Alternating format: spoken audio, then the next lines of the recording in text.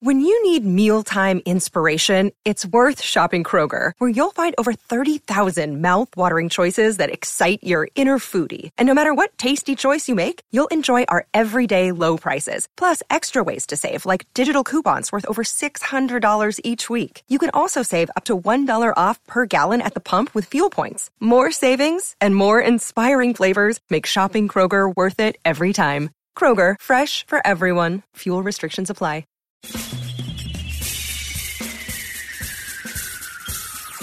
This is The Other Side of Midnight with Frank Morano. They're running a strange program, y'all. Now, here's Frank Morano.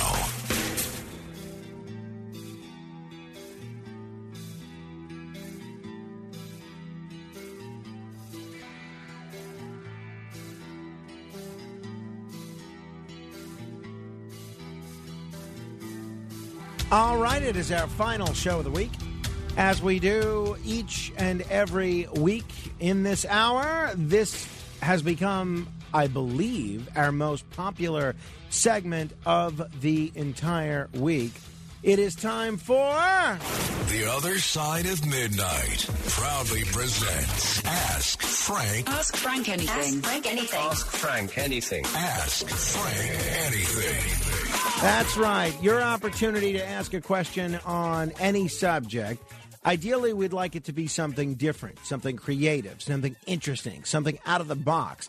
And whoever comes up with the best question, the most interesting and unusual question, as determined by the most thought-provoking question, as determined by Matt Blaze, Kenneth, and Alex Barnard, we will give you a complimentary piece of the Other Side of Midnight merchandise. So if you have what it takes, you can give me a call at 800-848-9222, and we'll try and get to as many of your questions this hour as we possibly can. 800-848-9222. Let me begin with Igor in Fairfield, New Jersey. Hello, Igor. Greetings, Frank. Hey, Frank, I wanted to ask you about where you may have met Roger Stone for the first time. Did you work with him? How did you come to produce a documentary about him? You know, when you say, get me Roger Stone. And what's the most important thing do you think he told you or taught you about politics or running a campaign?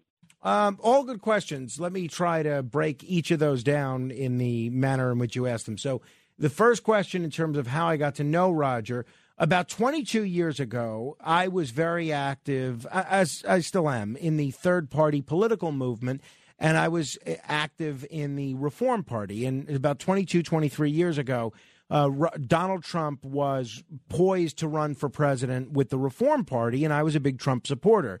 And I'm such a fan of Pat Buchanan now, I feel silly saying this, but I didn't want Pat Buchanan to be the Reform Party nominee. I thought he was too right-wing. I believed a lot of the media narratives about him being prejudiced and about him. Well, I don't want to say I believe them. I believe that having someone that was labeled as prejudiced and anti-Semitic would be a death knell to a budding third-party movement. So I thought Donald Trump, who had tremendous appeal to independents, to Democrats, to Republicans, I thought he would be a great candidate for the Reform Party. So Roger, at the time, was the chairman of Donald Trump's exploratory committee to run for president with the Reform Party. So he and I started kind of collaborating in order to make a Trump candidacy a reality. Now, Trump ultimately didn't end up running, but we stayed in touch a little bit. And then we got to know each other really well 2 years later during Tom Golisano's campaign for governor of New York. Roger ran Golisano's campaign for governor. I was a big Golisano supporter, as I was in all of his campaigns for governor. In fact, I think Golisano is going to be the Grand Marshal of the Columbus Day Parade this year. I'm hoping we can get him in studio. But I got to know him really well through that 2002 campaign, and we always sort of stayed in touch. And then since then, from 2002, he kind of had different ebbs and flows in his political career. He would go from being on the fringes of the political system to being disgraced, and throughout all that, we ended up staying pretty close friends. As far as that documentary, it's very interesting.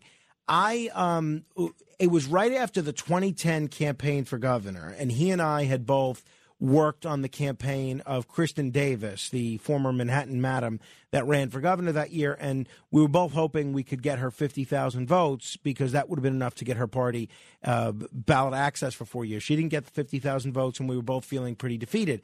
And he was in New York. At the time, he had dual residences in New York and Florida. He was in New York. I said, he said, and again, this was at a time when Roger he couldn't get arrested. And I mean that in the worst sense of the term, not the best. But Roger called me. He says, hey, what are you doing tonight? You want to have dinner and you want to get a cigar? I said, sure. Okay, we'll get a cigar. And I said, I'm going to this thing for New York Civic, which was Henry Stern's group. I said, why don't you come with me? Come with me to this thing, and then we'll go out and grab dinner and a cigar afterwards. So he comes with me, and all sorts of people at this event, Democrats, Republicans, independents, other political consultants, they all came over and greeted Roger. And I've never seen somebody have this kind of reaction where they lit up a room like this when they're supposed to be disgraced and on the fringes. So one of the guys that was part of New York Civic at the time, Morgan Peckma, he wrote to me the next day and he said, hey, it was great to meet you last night. Thanks for coming. Thanks for bringing Roger. Do you think I could have his number? So I gave him Roger's number. And then Morgan reaches out to me again a month or so later and says, he says, do you think we can have lunch? So we get lunch, and we're sort of making small talk. And I said, what do you do? He says, what do you do? Okay. And then Morgan, his hobby at the time was making movies. I said, oh, what kind of movies do you like to make? And he said, well, I make all sorts of things. I've done this, I've done that. And I'll tell you, one of the reasons that I reached out to you and one of the reasons that I was eager to reach out to Roger Stone was that I'm hoping to do a documentary about him, but he didn't call me back. So he said, maybe you can get Roger to agree to participate in the documentary. And if you can, you can have a hand in helping us produce it and help us do the interviews, and you could be a producer. So that's exactly what happened. So that was 2011, and it took us years to work on that documentary. None of us thought that Donald Trump was going to be elected president 5 years later, and that Roger was going to play such a big role in his presidential candidacy. But that kind of made the film. As far as things that Roger taught me. Too many things to list. I would say a lot of them are not necessarily about politics, but about style, about food. In terms of politics, one piece of advice that he always gave was losers don't legislate. And he said he got that from Richard Nixon, and that was an important piece of advice because I always have a tendency to hold to a moral high ground and to do things the way I want to do them, not necessarily the way things are going to end up in a win. And he made clear to me that if you don't win, you're not in a position to pass any of the policy agenda that you want. So I hope that answers your question. Thank you. 800-848-9222. That's 800-848-9222. Let me say hello to William in Asbury Park. Hello, William. Hey, Mr. Moreno, I wish my question was that creative, and I certainly appreciated the first question. What was your favorite cartoon growing up?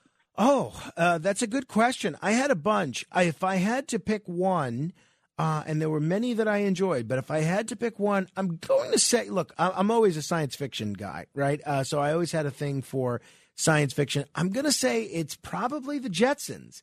I really love the Jetsons. Which was yours? Robotech. I don't remember that one. What was that one? That one, it was made off of a Japanese cartoon called Macross. It was a Japanese anime cartoon. It aired late 80s, early 90s. Oh, okay. And the gist of the story is aliens attack Earth and devastate everything, and you know the rest. So it's a feel-good. Big magical spaceship fights off the aliens. I love it. Feel-good cartoon. I have to check that one out. Yeah, I love the Jetsons. I like the Flintstones as well. I liked a lot of the Hanna-Barbera cartoons. I like the Looney Tunes and that kind of thing also. But if I had to pick a favorite, it would be either the Jetsons or the Flintstones, one of the two. A lot of other ones that I enjoy, but it would be one of those two. 800-848-9222. That's 800-848-9222, whatever you have a question about. Larry is on Long Island. Hello, Larry.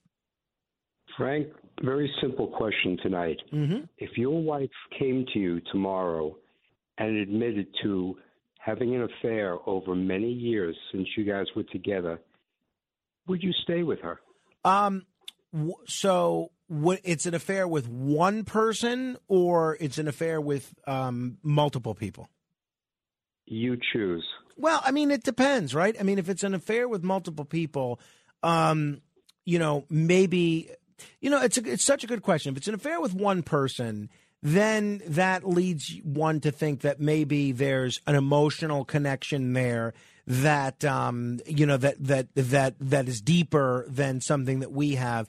I'm just trying to think this out loud here, because as surprising as it is, this I've never spent a great deal of time thinking about this.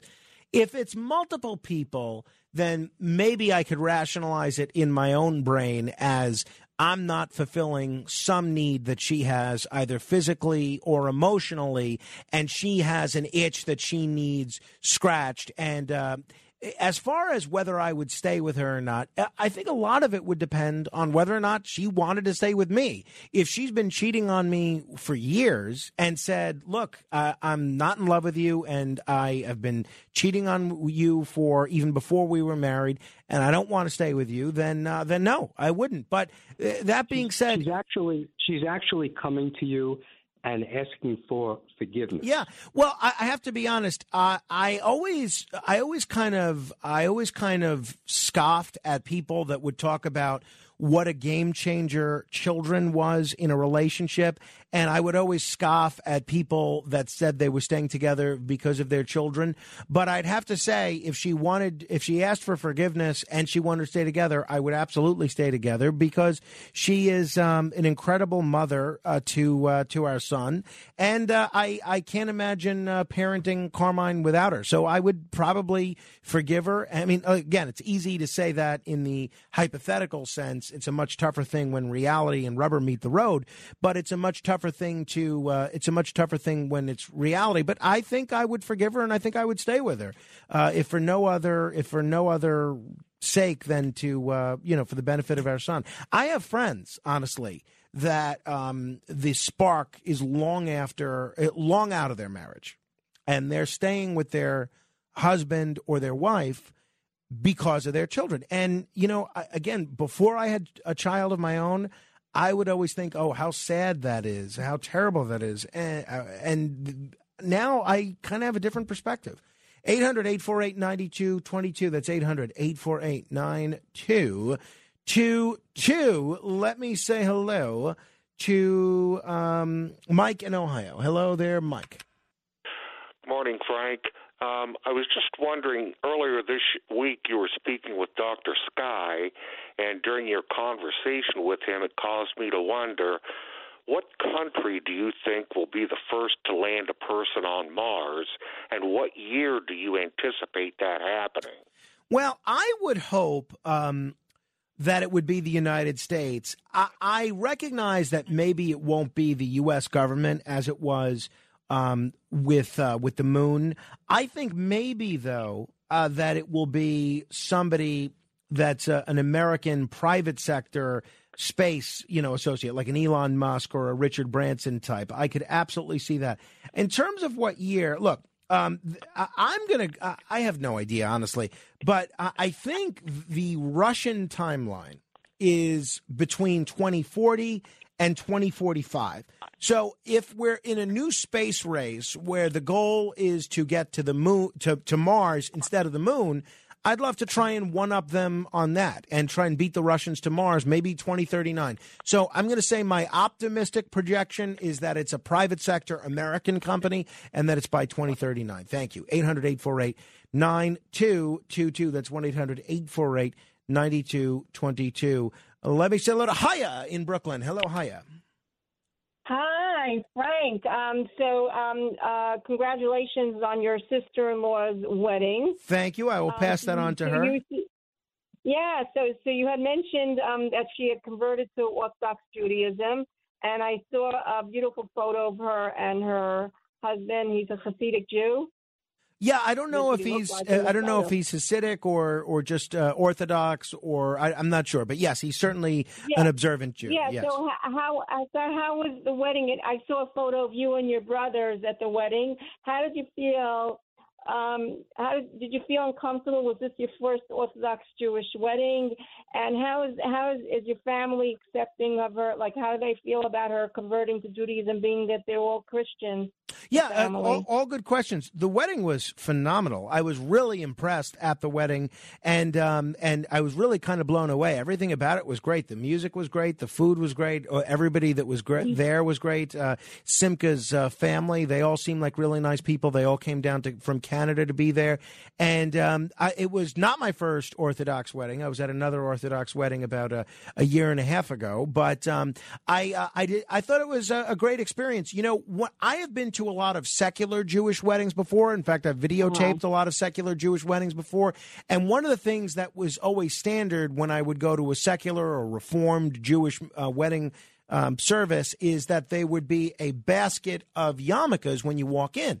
At this wedding, there was no basket of yarmulkes. I guess because my brothers-in-law and me were the only ones that don't wear a yarmulke all the time, so they didn't have a big need to have a basket of yarmulkes. So I did feel a little awkward that during the ceremony that, my brothers-in-law and I were the only ones that didn't have yarmulkes on. If there's one drawback of the ceremony, I totally understand that it's tradition to separate the men and women, not only during the ceremony, but it would be nice to have had my wife. I'm not that big of a dancer anyway, but it would have been nice to have some women on our side of the room once in a while. You know. How do your family feel about that she left Christianity and she married an Orthodox Jew? Like, how do they? She herself became an Orthodox Jew. How do they feel? My mother-in-law tends to keep her feelings pretty close to the vest, and I don't want to reveal too much, but I will say I don't think that it's necessarily something that she's overly enthusiastic about. I'll say that, but I will say all of her 8 siblings, including my wife and certainly my mother-in-law, they all really wish her a lot of happiness and the best, and they all do whatever they can to support her decisions and whatever that involves. So I think everybody's done whatever they can. Once they have children, you know what? That's when sometimes the parents become more accepting. Once they have children, then it brings everybody closer together. You're exactly right. Hiya, thank you for the call. 800-848-9222. Diane is in Virginia. Hello, Diane. Yes, hi. Do you think it would be good to have our president elected to a one-time 6-year term? And aren't there some governors that have that 6-year term limit? Well, that's a great question. That's how Mexico does it. They have 1 6-year term for their president. And Larry Sabato, who's a political scientist that I really respect, he wrote a book called A More Perfect Constitution, and that's one of the proposals that he includes in there. It's such a good question, and it's one that I've thought a lot about. I'm not ready to commit to that one yet. I think there's only 2 states, might even be just one, but I think there's only 2 states that allow you to have a term limit of 1, and that's Virginia is the one that immediately comes to mind. There may be one other. The thing is with Virginia, and I covered this a little bit with Brian Kilmeade yesterday. If you do that, essentially you almost immediately become a lame duck. Now, there's something to be said for that, in that you're not going to spend the 5.5 years of your presidency fundraising. Presumably, you spend it on doing the right thing and on legislating and on making deals with political adversaries, on doing the right thing for the public. But the other thing is, if people know, especially your legislative adversaries, that all they have to do is wait you out, then maybe that will lead to you not having the kind of gravitas that you need for internal negotiation. So I'm not willing to embrace that. But one of the things that I'm really open to, and thank you for the call, Diane, one of the things that I'm really open to is the idea of a new constitutional convention. I know you have the Convention of States project, and you have a lot of people both on the left and the right that are pushing for a new constitutional convention. One of the things that I've actually agreed to do is I was recently asked to be a delegate in sort of basically a fantasy football style constitutional convention where you tweak the amendments as you would if you were a delegate to a new Article 5 convention. And I think I'm interested to hear the arguments on both sides. I think it's an interesting question, Diane. I don't want to rule it out, but I'm not ready to endorse that yet either. I see the pluses. I see the minuses. I'd want to look at how it's worked out in Mexico and in other places that I've done it. But I love the out-of-the-box thinking, Diane. I really do. I'm all for, as you hear me, railing for nonpartisan elections and proportional representation and all sorts of other reforms to our electoral system. I'm all for wholesale reform of politics because our political process is totally broken, and I'm all for looking for ways to fix it. 800-848-9222. This is The Other Side of Midnight. We'll continue straight ahead. The Other Side of Midnight with Frank Morano. It's The Other Side of Midnight with Frank Morano. Ian.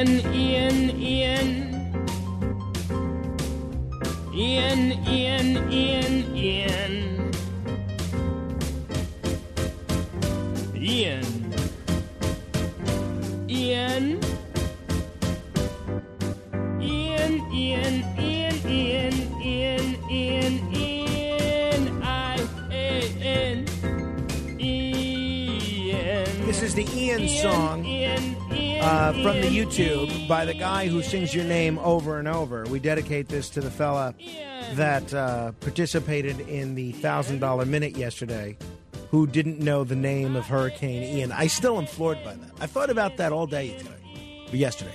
I don't know how that's possible. And again, I know people freeze up and I know people draw blanks, but it's almost as if I asked you, what's your own name? And you didn't get that right. All right, 800-848-9222. We're doing whatever we can to answer your questions on any subject. We are doing our weekly The Other Side of Midnight proudly presents Ask Frank. Ask Frank anything. Ask Frank anything. Ask Frank anything. Ask Frank anything. That's right. Whoever comes up with the best question this hour, as determined by Kenneth, Matt Blaze, and Alex Barnard, we're going to give you a complimentary prize, too. So come armed with creative questions, interesting questions. We've got a few already, which I love. And if you have something that's out of the box, that's different, that's creative, give us a call, 800-848-9222. Let me say hello to Irv on Long Island. Hello, Irv. Hey, Frank, good morning. It's always a treat to talk to you. My wife doesn't usually let me keep the radio on while she's trying to sleep. But anyway, I've been listening to talk radio for many decades. So I'm wondering, who is your favorite all-time radio talk show host? See, it's such a tough question because I've had different favorites at different times. The three that most immediately come to mind are Rush Limbaugh, Howard Stern, and Jay Diamond, right? But the thing that you got to understand is, especially with Rush and Howard, who had such lengthy careers, in Howard's case, his career is still going on. They really go through so many different phases of their career. So, for instance, like the Rush of 1998 certainly did not sound anything like the Rush of 2016. So, so the Rush of, when I say Rush was my favorite, I mean the Rush of like 1996, not the Rush of 2017. And it's a very different radio show at that point. Jay Diamond, I don't think there's a better voice than him.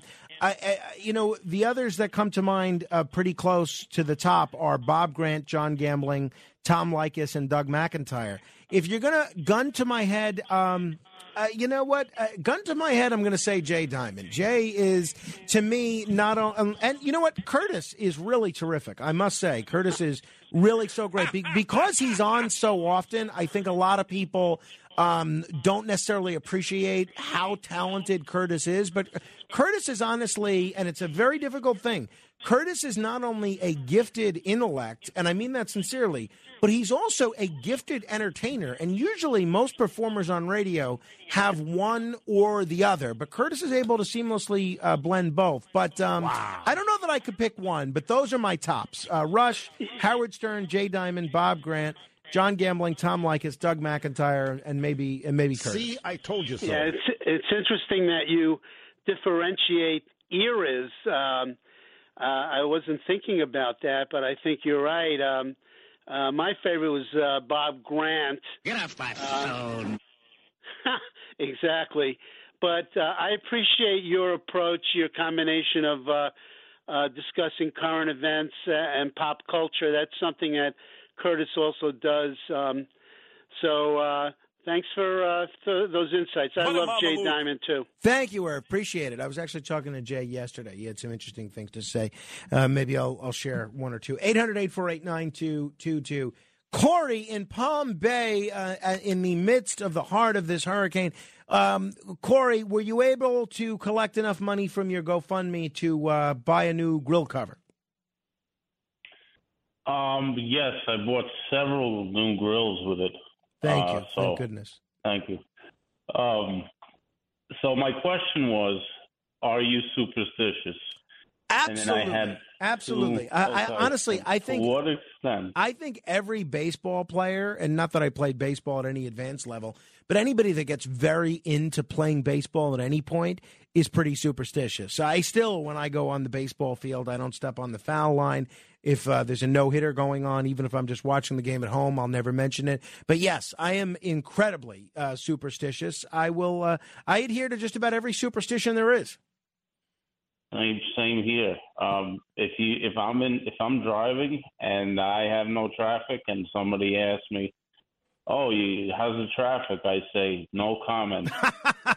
I'm the same way, Corey. You know, because as soon as I say, "Oh, I'm flying," there's no problem. Bam, traffic. You know, it's so funny. So my wife and I are driving out to Long Island tomorrow, and a lot of the time we'll be on one of these long drives to Long Island or New Jersey or wherever. And she'll say to me, we really haven't had bad traffic. And I'll say, honey, I don't know why you would say that, because that is just the absolute worst thing that you could say. Corey, thank you. 800-848-9222. That's 1-800-848-9222. Let me say hello to Alfredo in Newark. Hello, Alfredo. Hello, Frank. Good morning. Morning. Frank, if China become number one in the world in most aspects, what do you think American society, how will change? That's a good question, and it's one that I've spent a great deal of time thinking about, right? I think it's going to take a while before China is G1. How will American society actually change? Well, I think in the short term, American society will not necessarily change tremendously in any noticeable way in the immediate future, because so much of the reason that China would become the number one economy in the world is because of America. If you look at where China has experienced growth, it's largely in manufacturing things that they sell to American consumers, which American consumers purchase. So we're almost, even though the Chinese might not be crazy about us and we might not be crazy about this, about the Chinese, we're almost in this symbiotic relationship with the Chinese, because so much of what we use and consume on a daily basis is Chinese. Also, in order to keep our government running, we need to borrow all sorts of money from the Chinese. The Chinese are borrowing treasury bonds or buying treasury bonds and allowing the United States government to keep floating. So I guess the biggest way that it would change is if China ever decided to stop lending us money, and if they decided that they wanted more advantageous trade circumstances. I guess maybe the area where you'd see the biggest difference the most quickly is in the manufacturing sector, right? So if you manufacture something that is exported to China, if you're an American manufacturer that exports to China, and China decided that they wanted to pursue a much more stringent protectionist trade policy. Their trade policies are already pretty protectionist, but if they wanted to pursue a much more stringent protectionist trade policy, that could put our American manufacturers in a tough spot. So I wish I had a better answer, but I think for the foreseeable future, even if China is able to surpass the American economy, I think by and large it would be pretty similar, except maybe in the manufacturing sector. 800-848-9222. That's 800-848-9222. Let me say hello to Sammy in New Jersey. Hello, Sammy. Hey, Frank, how are you? I'm well, thanks. Okay, I just wanted to ask you, if you were a mosquito, who would you bite? Oh, I honestly try to live my life in pretty on terms where I don't really wish anybody ill will, and I try not to be. But it's not too anything negative. dangerous. Yeah. It's No, just I'm trying to think. So, who would I want to annoy with an itchy mosquito bite? Let me think here. Let's see. Maybe I'll go with no. That wouldn't be. Who would I bite? I would bite. You know who I'd bite? I'd bite that guy that broke into my neighbor's car 2 days ago and stole his water bottle because there was no need for that, and he's now our whole block is up in arms because they think there's a thief on the loose. So I'd bite that guy. I'd sting that guy. That's probably where I'd go first. 800-848-9222. That's 800-848-9222. Henry is in Manhattan. Hello, Henry. Hi, good evening. Good evening. I'm just wondering, have there been political people that you have had an about-face change of heart as to whether you think they're good or good for the country or whatever?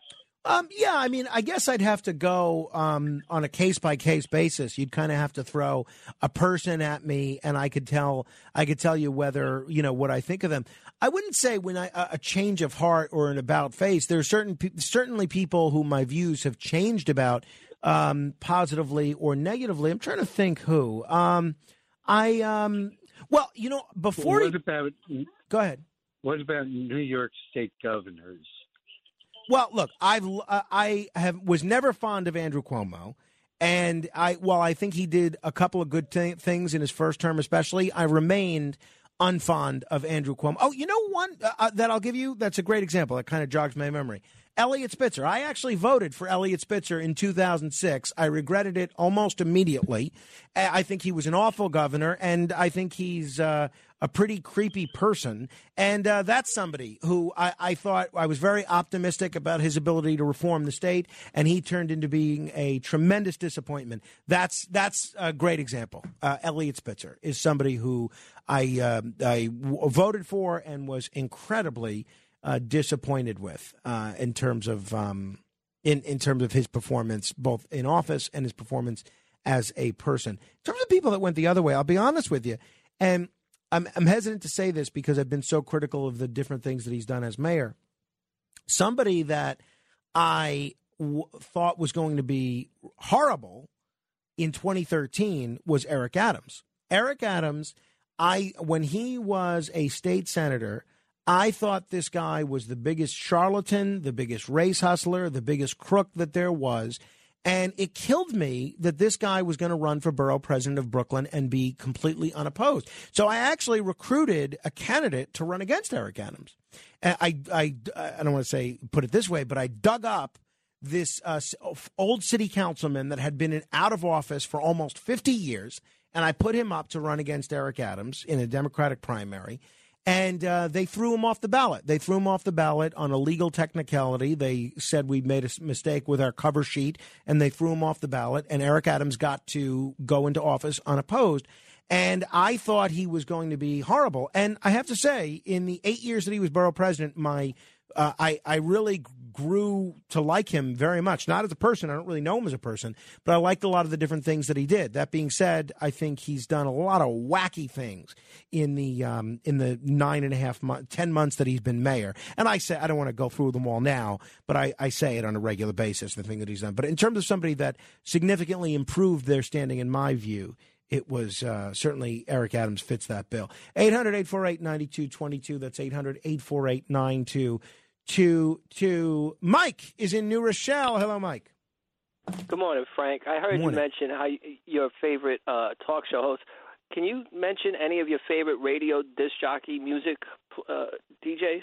Well, I always liked Scott Shannon. I always liked Cousin Brucey. I was always a fan of Dan Ingram. I always liked Scott Muni, obviously before he died. In terms of, I think those are the ones that most immediately come to mind. Scott Muni, Scott Shannon, Cousin Brucey, and Dan Ingram. And honestly, somebody that I give a lot of credit to as a disc jockey and someone who I really enjoyed listening to was Mark Simone. Mark Simone, both with his Saturday Night Oldies show, his Saturdays with Sinatra show, the show that he used to do on WNEW. You know, Mark Simone, say what you want about him, was certainly a very weird guy, but a gifted disc jockey and someone that has a larger-than-life radio presence. So he would be certainly right up there.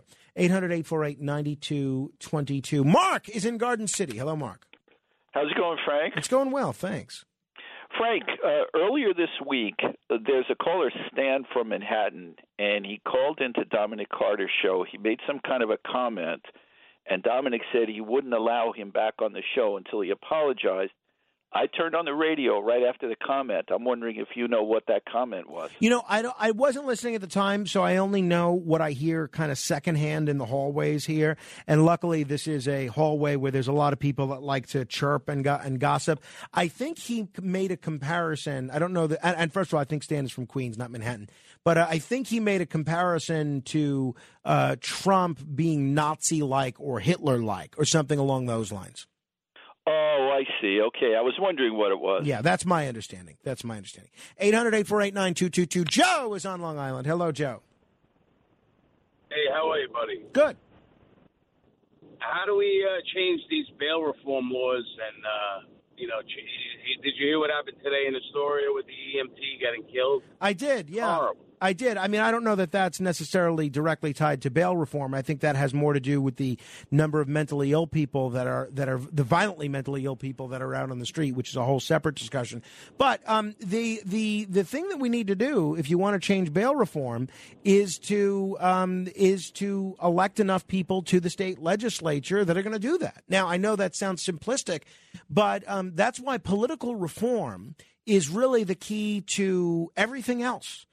If you reform politics itself, then you'll get folks that are able to run for office, not necessarily appealing to the most extreme wing of their party. You know, if you think about it, in New York City, which dominates the legislature and dominates the state, New York City, 80%, 90% of the city has districts that are Democratic. That means whoever wins the Democratic primary is going to win the general election. So what do you have to do to win a Democratic primary? You have to be the most left-wing candidate possible. And that, by extension, that's who gets elected, even though that's not really representative of how New Yorkers feel. So the only way you change that is by political reform. Things like proportional representation or nonpartisan election, term limits, democracy vouchers, all that sort of things which give the people more power, not the politicians. Now, I have been campaigning for years, almost my entire life, for initiative and referendum and allowing you, the voters, to pass laws, right? And some people have called me an anarchist. They say, whatever. I don't care. What if you, Joe, could circulate signatures to change the bail reform law and then get the voters themselves to vote on that issue and not have to rely on some politicians? And that's where I think, and I said this the other day, I think Lee Zeldin is really being so short-sighted. Lee Zeldin said last weekend he doesn't care what the legislature is going to do. He's willing to do away with the bail reform laws itself. I think that is such a dangerous approach. And I think Lee Zeldin, rather than running on a platform of making the state less democratic with a small d, he should be running on strengthening democracy and giving the voters the opportunity to make these changes for themselves. Rather than talk about how you're going to fire Alvin Bragg on day one, which you can't do. You can begin the process on day one, but you can't fire him on day one. Why not give New Yorkers as Andrew Giuliani campaigned on, give New Yorkers the ability for recalling public officials. Make the politicians afraid of the voters. Make the state more democratic. That's what I think needs to be done. But the short answer to your question, Joe, is you got to elect more people to the state legislature who are willing to do that. 800-848-9222, two open lines if you want to jump on board. Bill is in Huntington. Hello, Bill. Okay, this question is about Superman, okay? Love it, yep. Superman's semen it contains his masculine essence. Mm-hmm. Therefore, at the climax of the act of love, his ejaculate should have the muzzle velocity of a speeding bullet. Are you with me so far? I think so, yeah. Okay. So what does this do to Lois Lane? Well, that's a good question. That's one that I never saw addressed in either the comics or the movies. But I couldn't really say, Bill. I don't know. I thought you were going to talk about the powers of a son of Superman, of something along those lines. But I couldn't really say. Maybe she's just a real trooper. What can you say? I don't know. 800-848-9222. Three open lines if you have a question. We'll continue and try and get to as many of your questions as we can straight ahead. The Other Side of Midnight. It's The Other Side of Midnight with Frank Morano.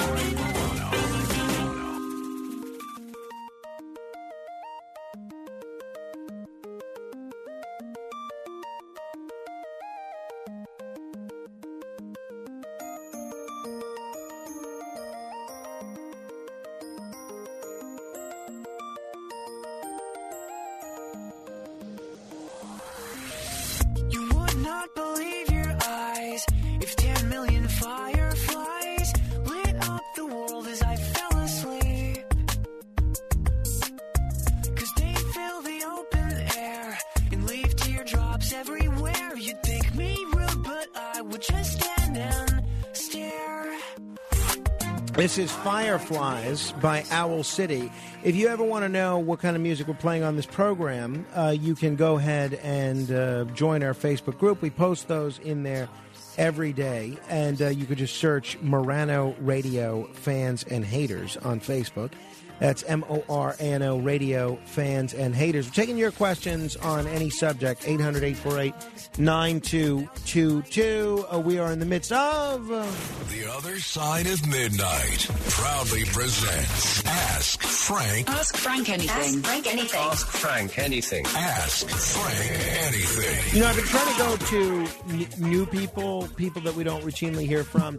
But I feel bad when there have been people holding a while. So what we'll do is I'm going to go every other one, whoever's been holding the longest and whoever's been holding the least amount of time. So this way we can mix it up. So who's been holding the longest? Andy on Staten Island. What is your question, Andy? Andy! All right, Andy. Thank you. All right. Who else has been holding a while? John is in Brooklyn. Hello, John. Frank, what do you think of the Brooklyn Book Festival's decision to have a panel consisting only of police and prison abolitionists? You know, which they'll do this Sunday. Honestly, John, you are my guy on the Brooklyn Book Festival. I as much as you might give me a hard time about my views on foreign policy or other things, I don't know of a person that has studied and been more vocal on the Brooklyn Book Festival than you. So kind of whatever you say on the Brooklyn Book Festival, you are my go-to source on that. I have to be honest, I don't follow the goings-on in the Brooklyn Book Festival too closely, and shame on me if that's the case. But look, you can't follow everything. And if I didn't even know, I'm embarrassed to admit it, I didn't even know that was the case. I am the guy that likes, as I hope you could tell from this show, dialogue, right?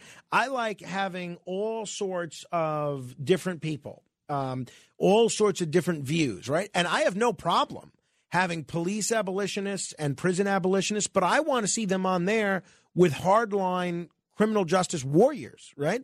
People that can have a real discussion about that kind of thing. And when I put together panels, both on the radio and in panels in real life, that's what I try to do.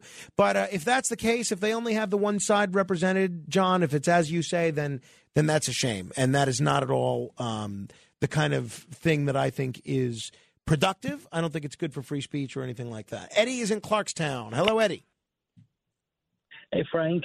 Question is, do you think there will ever be another queen who will be in the throne for 70 years and without any controversy? And also, by the way, what is her last name? I believe her last name, I'm going to get this wrong. I'm going to have to look it up. But I want to say her last name is Stewart. Do you know her last name? I don't. Yeah, so I'm going to have to look it up. But I don't think that there'll be ever another.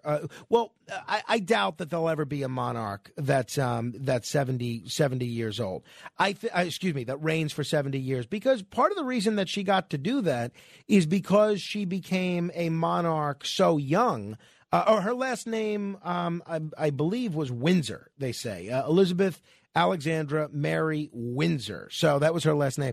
But I think that's part of the reason why she got to reign so young. And now with people living longer and longer, I don't know that you'll ever see somebody become a monarch at the age that she did. So unless you become a monarch in your 20s or early 30s, you're not going to be able to reign for 70 years.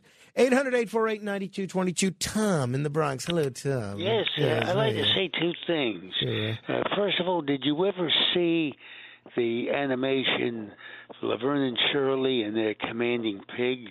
That was hilarious. No, I watched Laverne and Shirley, but I never saw a Laverne and Shirley animation. No.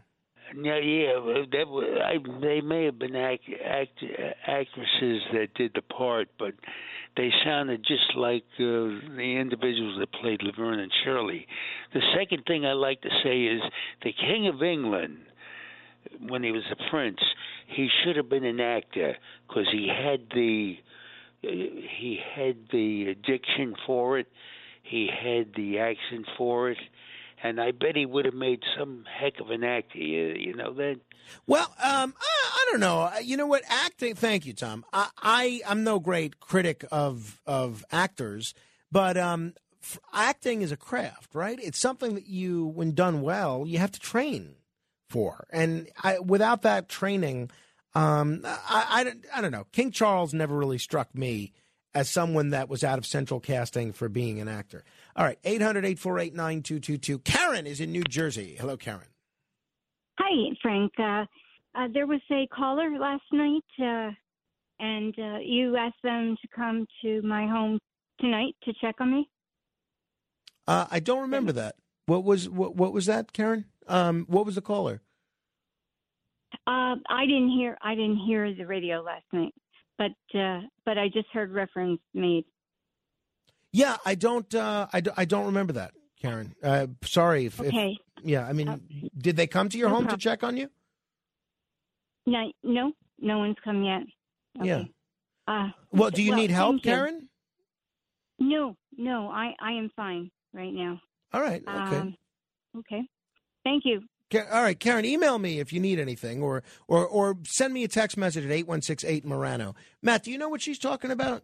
Kenneth, do you know what she's talking about? Yeah, no, I mean, I have a pretty good memory. I was thinking of all the weird callers that called last night, all the funny callers, all the serious callers, and that doesn't ring a bell. I don't remember saying anyone to. I mean, it's possible I said something jokingly, but let me just say, don't show up at Karen's home. She doesn't need help. I don't want anybody showing up, and I don't want Karen blaming me.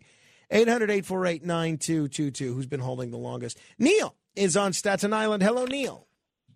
Good morning, Bard of Knowledge. Please. Could you send Gal Gadot over to me, please? I need help with my Yiddish. Yeah, we'll do that. Yes. Thank you, Frank. Frank, Florida has 21.5 million people. Now, the government is squeezing out gasoline vehicles and forcing people to go electric. Now, when you have a natural disaster like a hurricane where power goes out, you got to be at least a million of these 21 million people, at least a million, probably a lot more than a million vehicles. How do they charge up and evacuate without being stuck there and dying. Well, Neil, I think your question's more rhetorical rather than one that requires an answer from me. You're exactly right. I mean, you've put your finger on one of the many problems with electric vehicles, right? And I'm not against electric vehicles if that's what people want to do. But as you know, Trump and John Catsimatidis covered this in their discussion, and there's a lot of pitfalls, namely the fact that as of now, the way the technology is now, the way the charging stations are now, you can't drive for more than a couple hours. And that's a fair point. If there's no power, where are you going to charge your vehicle? All right, we have a first-timer. We're sorry. Nick is in Maryland, Charm City, from WCBM. Hello there, Nick. Sounds good. Nice to talk to you. Nice to talk to you. You do a good show every night. Thank you. I was wondering, would you ever like to interview George Norrie? Well, sure, I'd be happy to interview him. You know, he's on at the same time I am, so that might be very difficult. I have a lot of respect for George Norrie. He's done a lot of great things in radio. He is one of the most listened to, he is the most listened to overnight radio host in the whole country, so you can't knock it. I did get to interview Art Bell, who really kind of built that franchise. And to me, that's when that show was at its best, when Art Bell was hosting it. But I'm not knocking anything George Norrie's been able to do. Look, you know, the bottom line is anybody that does this and does it well makes it sound easy, but it's not easy. And if you can have the kind of success that George Norrie has had on that many stations, that kind of revenue success, that kind of rating success, that many stations that want him on, look, hats off to him. Hats off to him. 800-848-9222. Let me say hello to, very quickly, I want to try and run through these. Howard in Elmhurst. Hello, Howard. Hi, how are you? Hey. I'd like to know what three books would you recommend that best describe our current political situation? You know, a book that was recommended to me, of all people, by Steve Bannon, and I got a lot out of this book, is called The Revolt of the Elites and the Betrayal of Democracy by Christopher Lasch. And if people are Democrat and they don't like Steve Bannon, it's not a right-wing book, but it is a book that does a good job getting into the nuts and bolts of some of the problems in politics these days. Another one is The Deep State by Mike Lofgren.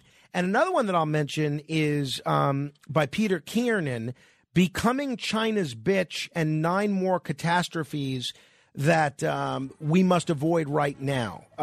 Peter Kiernan. Those 3 books are a good place to start, I think. All right. You know, those of you that are on hold, if you want to keep hanging, you guys can be grandfathered in. Otherwise, no more questions. Matt Blaze, do you have a winner? Bill from Huntington about Superman and his concern for Lois Lane. Really? That's what you guys came up with? All right. Bill from Huntington, call back. I don't agree with this decision, but call back and give yourself get a prize. Until next hour, keep asking questions. This is The Other Side of Midnight with Frank Morano. They're running a strange program, y'all. Now, here's Frank Morano.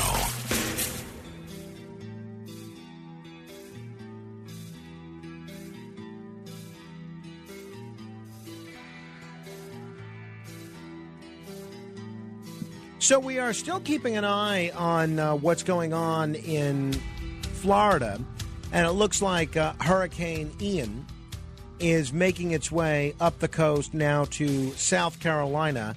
It is once again, as I understand it, it is once again a hurricane.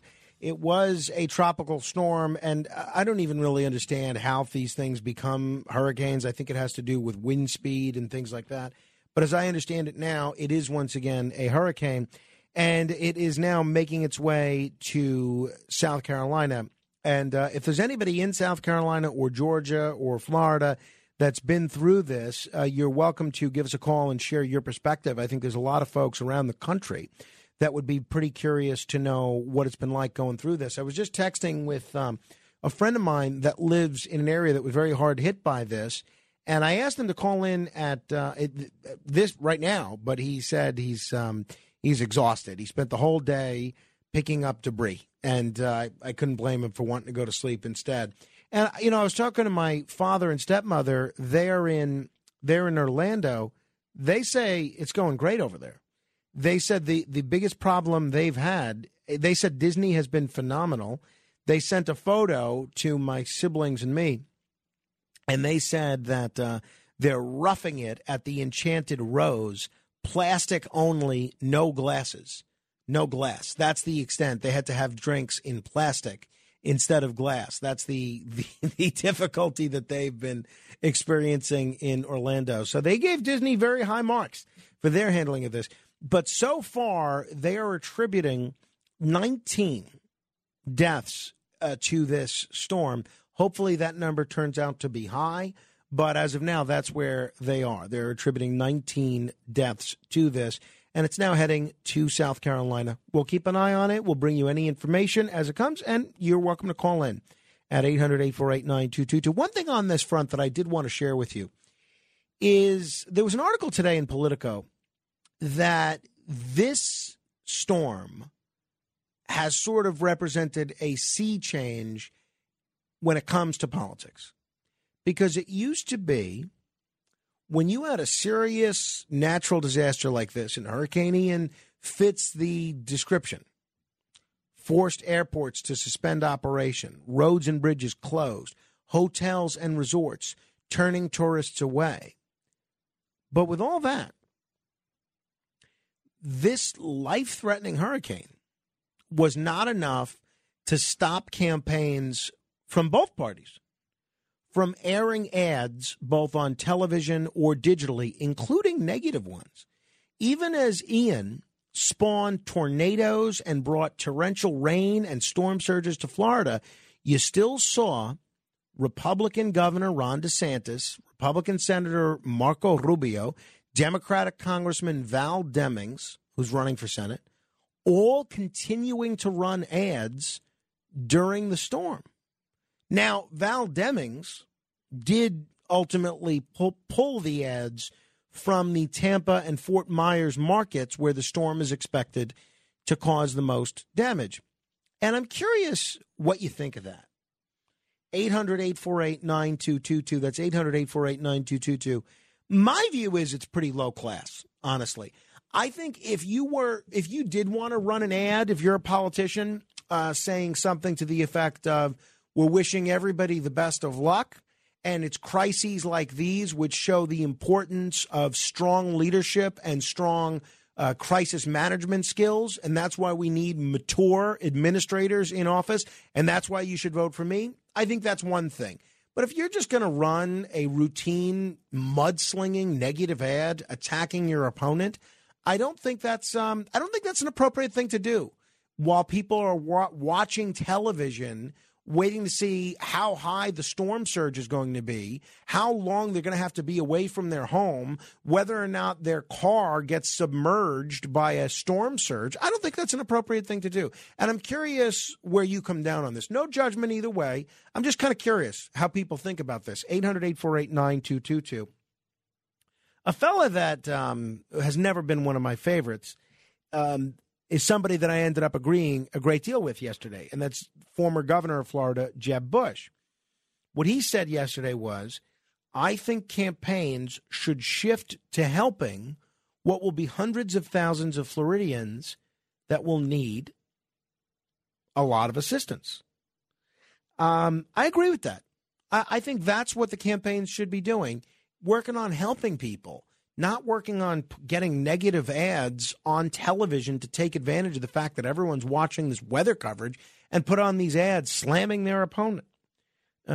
Curious what you think. 800-848-9222. Steve Vancore, a pollster and longtime campaign consultant who's worked for Democrats and nonpartisan candidates, said campaigns continuing to push ads during a major natural disaster speaks to the evolving nature of politics. Quote, there once was a time when there was a natural disaster that everyone would drop everything, at least for a few minutes. Those norms are now out the window. He's right. We are in a new world, and I don't think this is a better world as it relates to these things.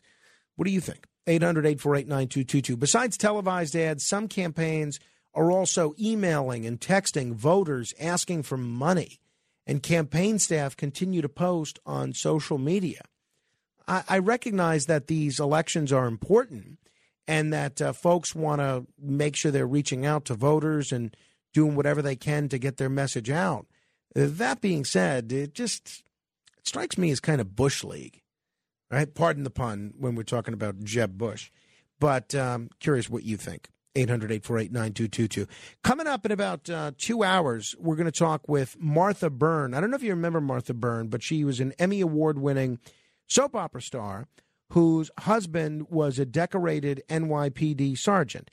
And we did a lengthy interview with Martha Byrne in which she made, I think, a very compelling case that her husband was being targeted by the FBI unfairly. And her husband's been arrested. He's facing, he's in some trouble now. He's currently incarcerated. And she's trying to get the word out about his case. So she's going to join us in about 2 hours with an update on how things are going for his case. So I'm looking forward to that conversation. We also have denunciations coming up in about 45 minutes. Let me say hello to Leo on the Upper West Side. Hello, Leo.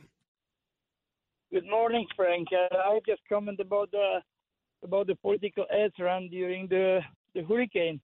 I believe that actually the politicians, their people make deal, some contract with the TV, and once it's approval for particular ad, doesn't matter if it's positive or negative, it's for that particular one, and they have some deal. They pay a lot of money for hours. When it's gonna be run, how often during that day?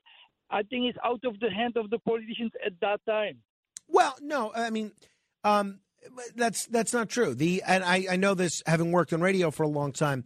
The politicians can pull their ads. They can say, "Look, I don't want my ads running anymore," and they stop running them.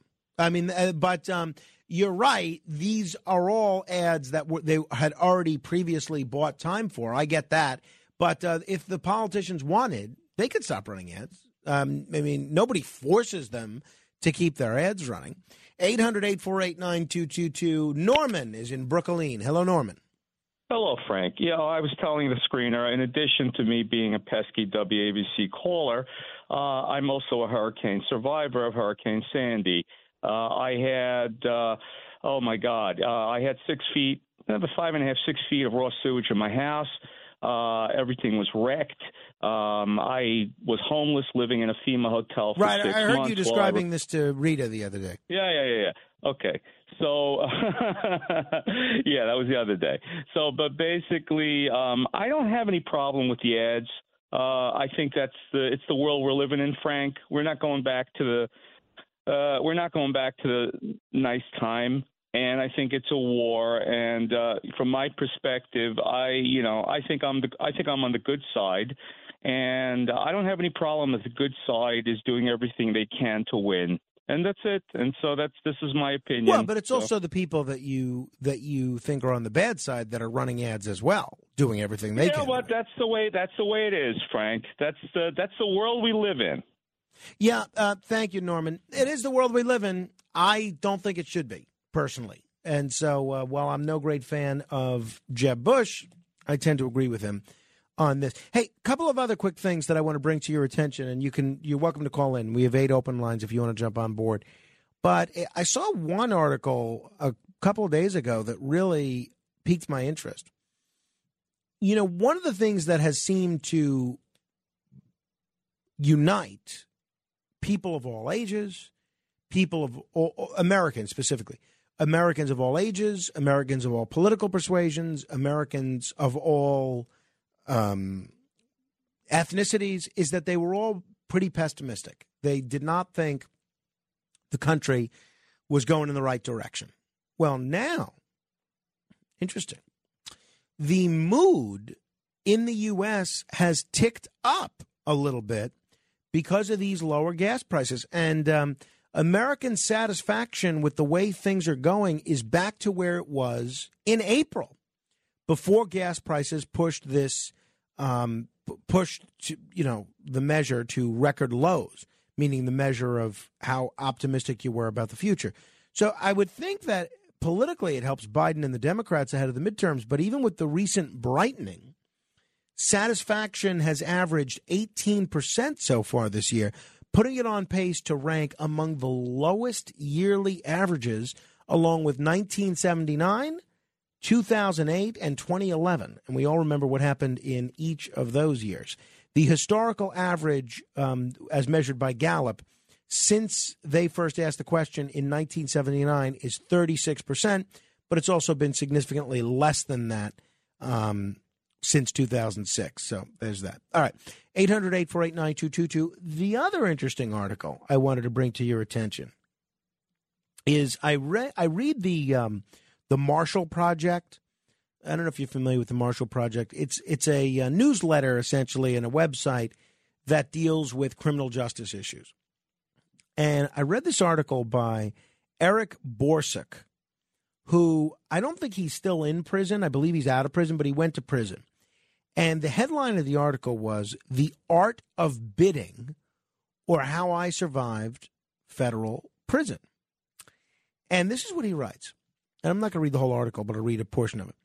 The first time I heard someone use the term bid was on my first day in federal prison, just 4 days before my 21st birthday. It was after the intake process, after I was fingerprinted, strip search, photographs, and given an inmate ID card, an orange jumpsuit, and a roll of bedding. Before any of this, I'd been instructed by my pre-sentencing probation officer that I could bring absolutely nothing with me to prison, just your body, he'd said. So he left his eyeglasses home, assuming that he'd be issued a new pair. He walked blindly through a labyrinth of buzzing steel doors deeper and deeper into the compound. When he asked about receiving a pair of glasses, one of the guards told him he'd have to wait until next year, since the eye doctor only came around once a year and he'd just recently visited.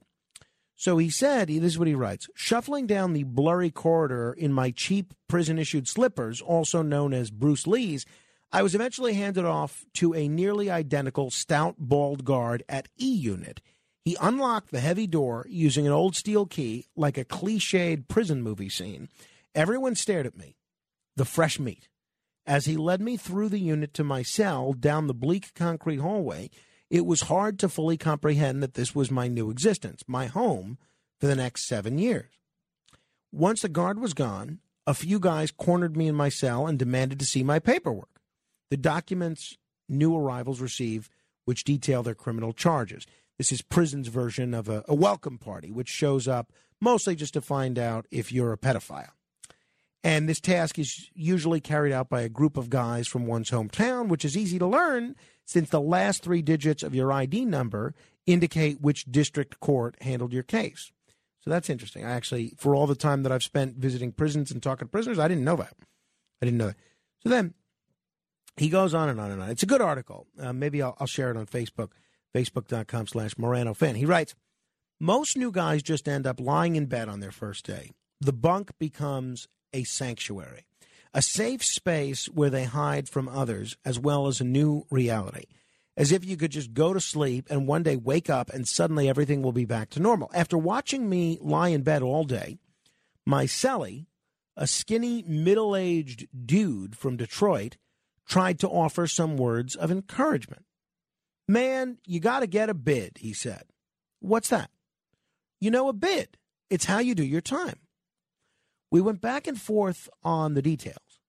It seemed like an arcane term that didn't really make sense until you'd lived in the system for a while. But from what I could gather, the word seemed to derive from the noun bit, pertaining to the length of a prison sentence, much like a stretch or a stint, something like that. This 7-year bit is an effing bummer. Bid was something entirely different, more like a purpose or a raison d'etre. It was all about how you did your time, like finding a hobby or hustle to get you through your bit. For many guys, it was about winning, no matter what the endeavor was. Others just wanted to make money. Some guys used it simply to occupy their minds. For everyone, though, it was all about escaping the slog of captivity. My cellie told me he bid off a lot of things, but mostly just gambling. Although he did like to dabble in some prison hooch from time to time, he said if I could find this thing, this sense of purpose, it would make all the difference in my life. Without it, he said, my sentence would feel like endless misery. Quote, do the time, don't let the time do you. All across the compound, there were countless ways of bidding, from gambling to religion, education to gang life, sex, art, and prison jobs. The average prisoner only made about 10 to 50 cents per hour. Sports were a popular way to bid. Sometimes nearly the entire compound would come out for basketball games between cell blocks with stakes high enough that the court would be encircled by guys shouting and cheering and spilling onto the court itself.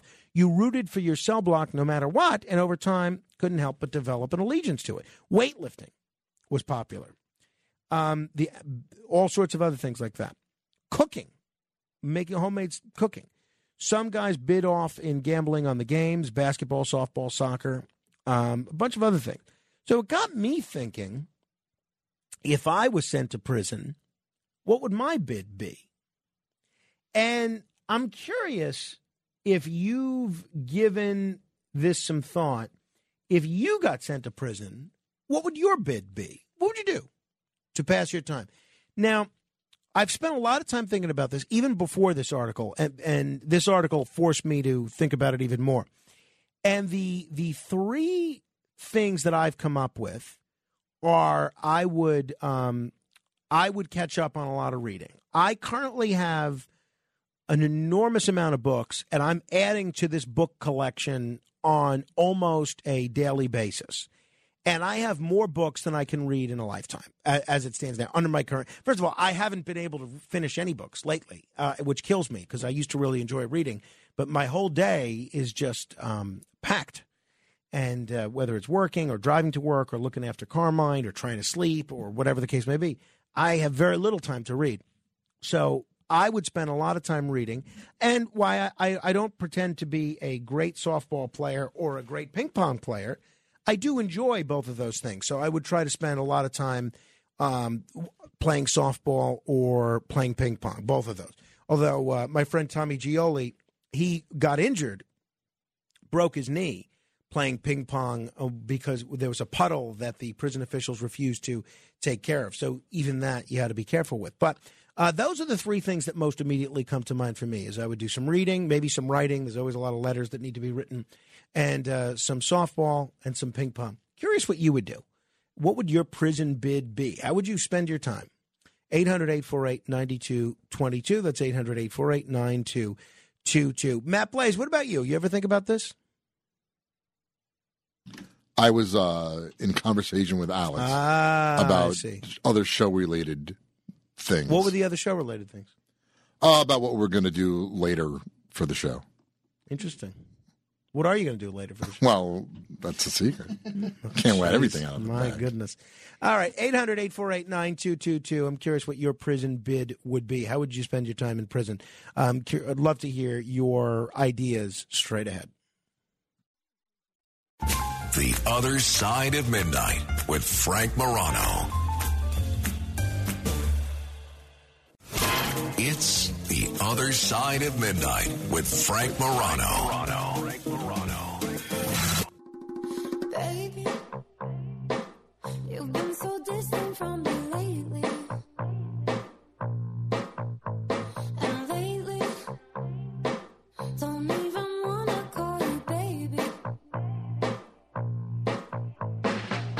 So it's getting older, burning toast on the toaster.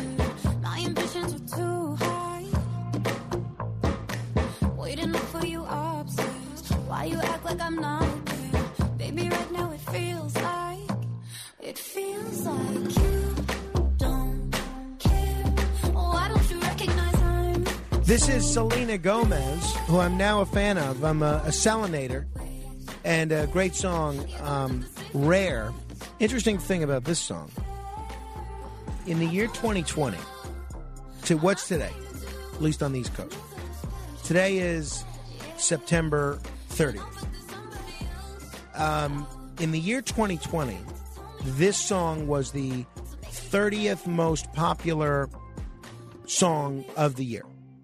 And so was the song Fireflies by Owl City that we played earlier.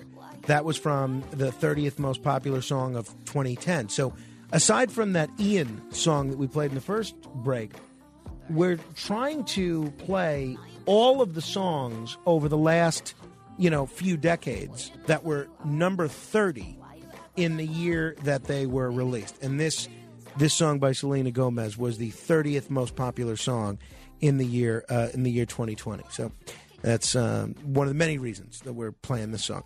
800-848-9222. That's 1-800-848-9222. If you want to email me, you can at frank.morano@wabcradio.com. I'm curious if you went to prison, what your prison bid would be. How would you pass the time? Because as that cellmate told this fella, Eric, he said, if you don't do the time, you have to do the time so the time doesn't do you. What would you do? 800-848-9222. My big three, reading, softball, ping pong. And I'd probably, I'm sure, do some gambling as well. And if you've been to prison, I know we have a lot of listeners that have been to prison. If you've been to prison, what did you do to pass the time? Alan is in the Boogie Down Bronx. Hello, Alan. Yes, Frank.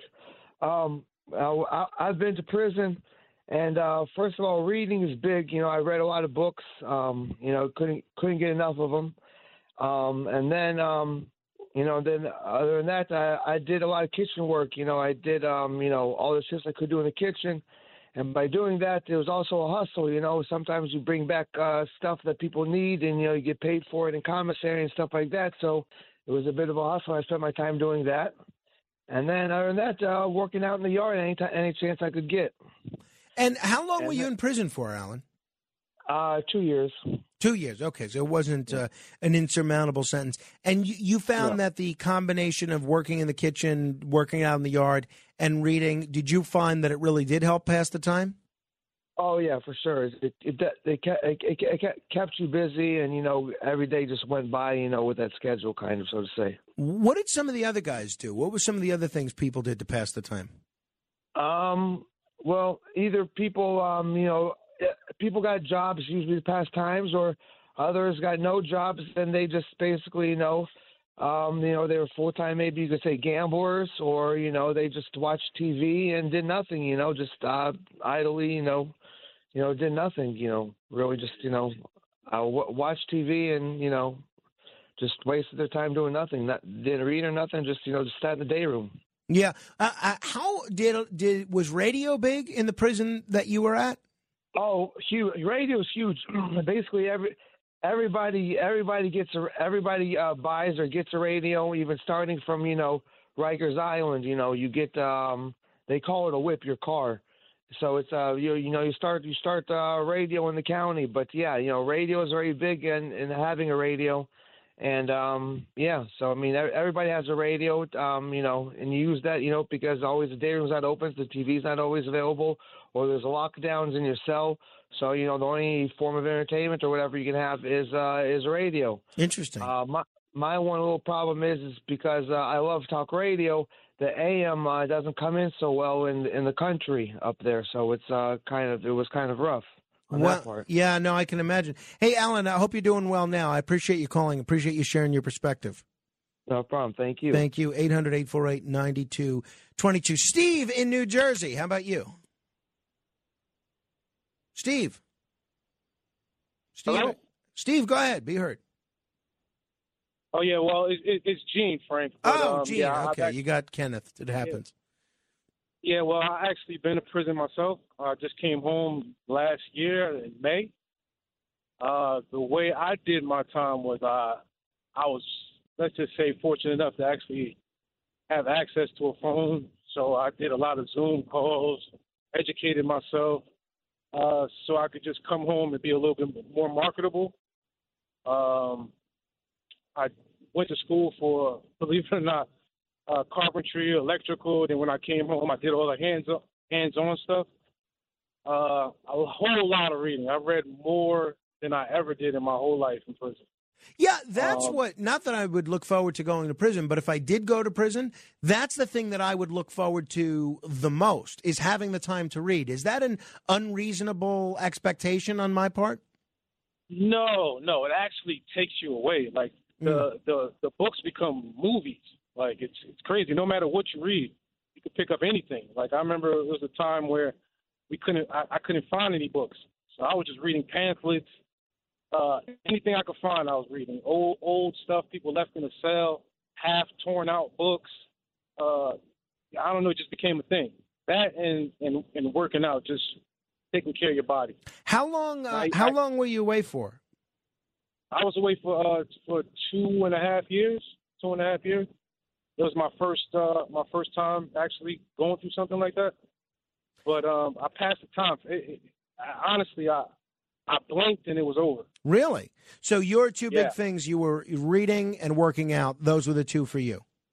Yeah, and I came home doing the same stuff. Yeah, well, that's great, and it helped. I'm sure that you had access to that phone. That gave you sort of a portal to a lot of other things. Yeah. Believe it or not, it's way. It's so easy to have access to a phone. Oh no, I believe it. Just like regular people. I believe it. Hey, Steve, I hope you're doing well now. Thanks for listening and calling. Have a good one, man. Thank you. 800-848-9222. 800-848-9222. You know, if people want to call in, by the way, I'm not going to ask them what they were in prison for. I feel like that's kind of rude. If people want to call in and volunteer what they were in prison for, they can add that. But, you know, I feel like usually if you end up in prison and then you're out of prison, you know, chances are that's not a time in your life where things were going really well. And it might not be a time that you look to relive every significant thing that led you down that path. So I'm not gonna belabor the point. Beatty is in Manhattan. Hello, Beatty. Hey, how are you, Frank? Thank you. I actually have thought about it because I did go through a terrible experience where I almost went in for 7 years. Fortunately, by the grace of God, I did not. The truth was revealed and I was saved from it. However, the thing that I did think I would do would be utilize the benefits that I cannot afford to do on the outside. The first thing being go back to school, get the master's, get the PhD. I mean, that's what I would do if I had to go in there for those 7 years. And I would, you know, totally utilize that experience because education, you know, is free. I wouldn't have to pay for it like I do now.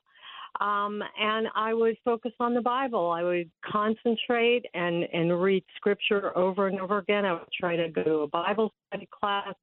So I just focus on putting God first before all things and, you know, getting my education to the height that I've always wanted it to be, and then hopefully live to be able to come out and utilize it according to God's will. That's what I would do. Well, I think that's great. I think that's a really healthy attitude, both in prison and outside of prison. So good for you, BD. I'm glad you didn't end up in prison. I hope you stay out.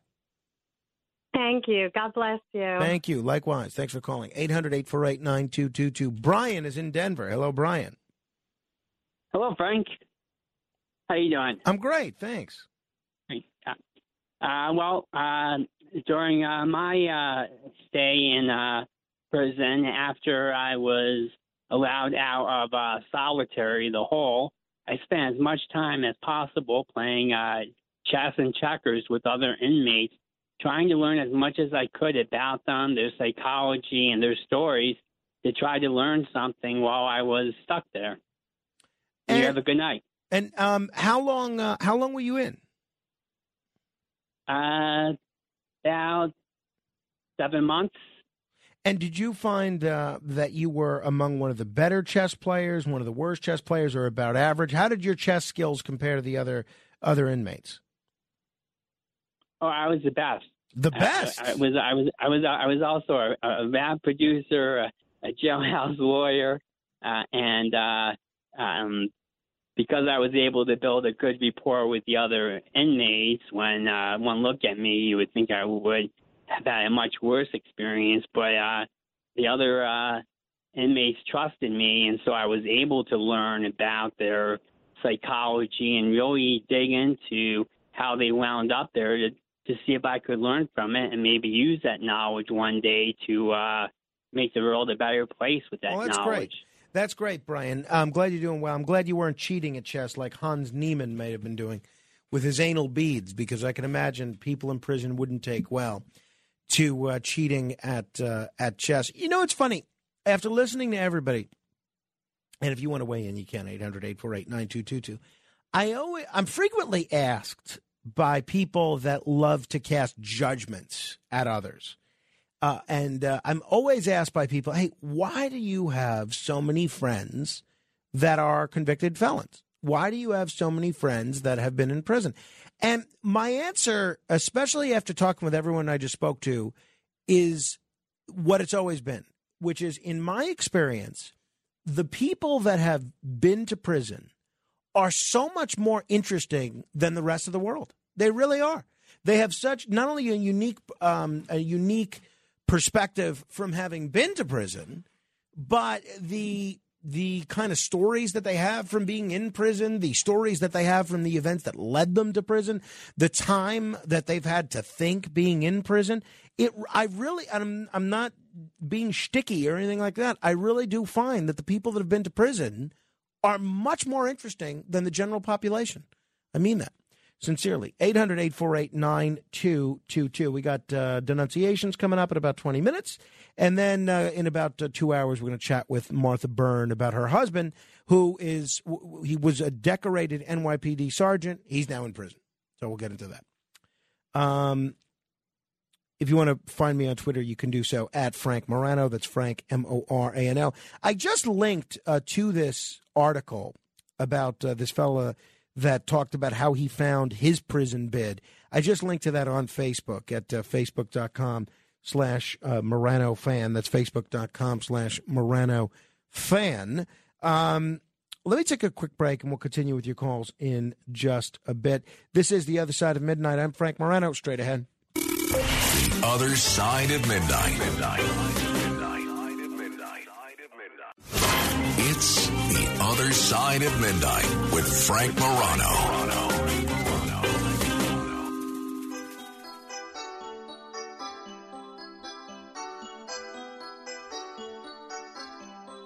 It takes two, me and you. It takes two, me and you. It takes two to make a thing go right. It takes two to make it out of sight. It takes two to make a thing go right. It takes two to make it out of sight.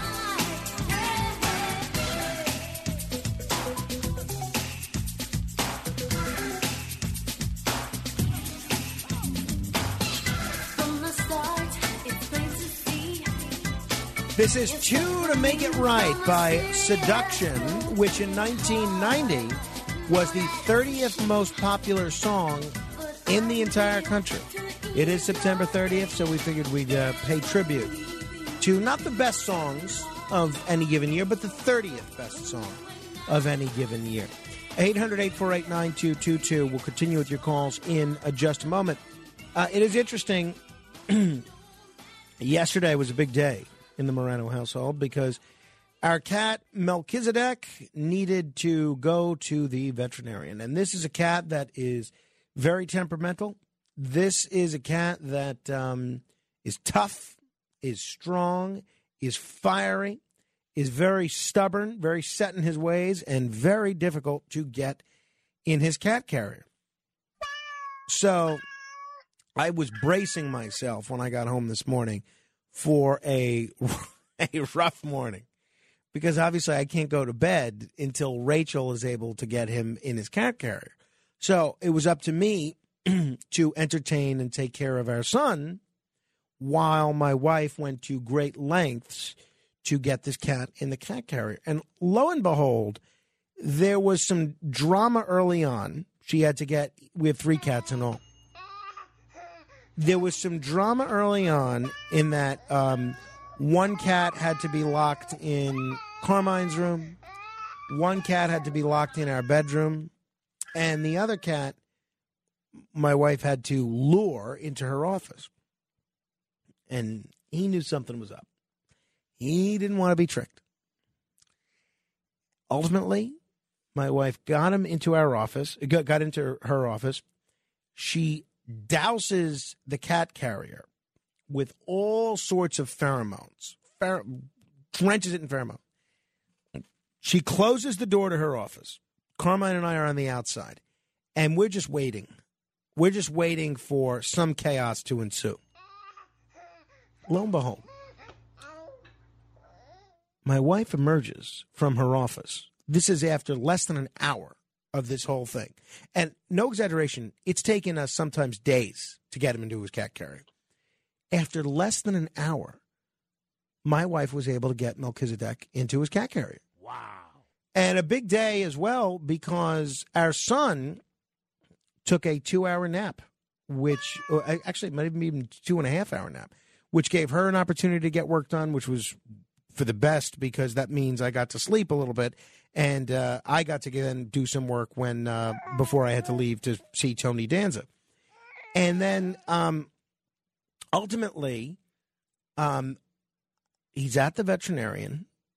My wife gets the call that we knew he had to have some teeth removed, and he had to have some blood work done because he's lost some weight. He's lost about 2 pounds. And this was the cat that we had on insulin because we thought he was diabetic. And then they found that he's not diabetic any longer, and we stopped giving him insulin. But my wife was concerned because of the weight loss. So the veterinarian calls my wife and says that they removed 3 teeth. 3 teeth. I don't remember which ones. I think, well, whatever, 3 teeth, and they were really badly infected.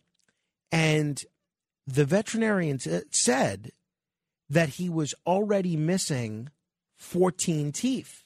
14 teeth he was missing before they removed these 3. So he had, I think the last time he got teeth extracted at another vet, I think he had another, maybe another 4 or 5 teeth removed. So that means there's 9 teeth, basically, that were unaccounted for. We don't know what happened to those other 9 teeth. So anyway, cats have 30 teeth, and now he has had 17 teeth either fall out or be missing. And so my wife was very concerned. She felt bad for him. She considers Melchizedek her firstborn. She had him before our son. She had him before I was in her life, and she's very, very close to this cat. And I am too. Not as close as she is, but she was very concerned. She felt bad. And the vet's consoling her. He said to her that, no, it's going to be better for him. He was probably in so much pain, probably a lot of pain whenever he ate. His teeth were so infected. And the veterinarian told her what he was probably doing is not even chewing his food, probably just swallowing it whole, because he was probably in so much pain because of these teeth. And my wife told me, she said, I think he's right. I think that's what he was doing, because whenever I would whatever she was telling me, whenever I'd clean up his vomit, she would see that it was unchewed, that he would just cough up the cat food unchewed. It's kind of gross, but that's what he would do. So hopefully, my wife feels bad that he's got so few teeth now, but we are hoping that this will lead to him having a much healthier life. And the veterinarian theorized that part of the reason for the weight loss, it's going to take us a couple of days on the blood work, but she theorized that part of the reason for the weight loss was that he was in so much pain while eating that maybe he wasn't really eating that much. And because he was swallowing all this food whole, that maybe that was leading him to vomit more of the food than he properly should be. So that was the situation when I left. And we were surprised that the vet bill was not $3,000. My wife was all set. She was ready to pay $3,000. It ended up being only $900. So it was very interesting. Only when it comes to vet bills can you get charged $900 and think you're getting something of a deal. So that was the case. And then my wife has been feeding these cats outside of our house. She puts out cat food, a bowl and some water for these outdoor feral cats that, hang out outside. And they come by our house, they'll eat the cat food, drink the water, and move on. And so we noticed that there could be multiple cats doing it. We think there's 2. That at least one of the cats didn't have their ear clipped. And if they don't have their ear clipped, that means they're not fixed. So my wife decided to put out a cat trap. So when I left last night, she put out not only the food, but she put out a trap with tuna in it. And around just about a half hour before our show started, just about 3 hours ago, I see my wife, because we have these Ring cameras, and I see her outside way past her bedtime, doing something. And I said to her, because you could speak to her through the camera, I said, honey, what are you doing outside at this time? And she said, there's a cat in there. A cat was trapped. So she was successful in luring this cat that needs to be fixed into the trap with the tuna. And so she put him in our garage with a blanket over the trap so he doesn't freak out. You got food in there and stuff. So I think the plan is later today, she's going to take that cat to be fixed. So that's all our cat drama. Picking up one cat from the veterinarian, getting his teeth removed, paying the vet bill, trapping this other cat, and hopefully getting him or her, I don't know if it's a boy or a girl, getting or non-binary, getting that cat fixed today. So we'll see where that goes. 800-848-9222. That's 1-800-848-9222. Paul is in Westwood. Hello, Paul. Yeah. Hey, Paul, what's on your mind? Not much. I dropped my phone. Hold on. Where did it go? Oh, I was in jail. I'll tell you, it was the best thing that ever happened to me. How long were you there for? 4 years. Why was it the best thing that ever happened to you? I just gotten divorced after 18 years. Wife cheated on me, lost everything. Got with these people, which I shouldn't have, and it was just drugs, like not major drugs. I just, but they hammered me. They gave me 4 years. I took it, but I went in there like, when you have nothing, then you get in a fight in jail. They throw you in. Let you go because. All right. Well, that is interesting. I wonder if there's a way to use those same that same ability to reflect and to think that Paul benefited from in prison without having to go to prison. I mean, you'd hate to send everybody to prison just so they could think of it. Catholics, and I'm sure other religions as well, but Catholics are very big into the idea of a retreat, right? Where you get away from it all and just do some praying. And I think this is part of the idea of no work on the Sabbath and no electronic on the Sabbath. And I have found that when I abstain from electronics after 10 a.m. on Saturday, that I have an opportunity to do some thinking as well. Not the kind of serious introspection that it sounds like Paul was doing, but it is interesting. Juliana is in Connecticut. Hello, Juliana. Hi. First thing I want to say is about the woman that said she was going to go back to school and get her degrees and whatnot. Prisons don't offer anything like that. When I was last in, they closed the library, the haircut. You couldn't even find a book if you wanted to. They just make you sit in a cell all day. Some prisons do offer, remedial education courses and things like that. I think it's pretty rare. You have to be a lifer. Yeah, but I think it's pretty rare to find a prison that would offer a PhD program. But go ahead, Juliana, tell me about your experience. I went for 5.5, basically. I was driving without my license, and every time I got back out, I kept doing it. And I had one cop that just kept following me. And it was 3 times. The first time I did 30, then I did, it was 4 times. I did a year, then I did 18 months, and my last one was 2.5. All for driving without a license? That sounds high. Yeah. Yeah. Well, 30 days was my first one, like I said. The second time it was a year. Third time was 18 months. The fourth time was 2.5. So I got to experience everything from parole to, living in a halfway house, all of that good stuff. But basically, in the women's prisons, they don't offer anything. Well, so what did you do to pass the time, Juliana? Like you said, a lot of hustling, and I didn't need money, but it was just fun to do.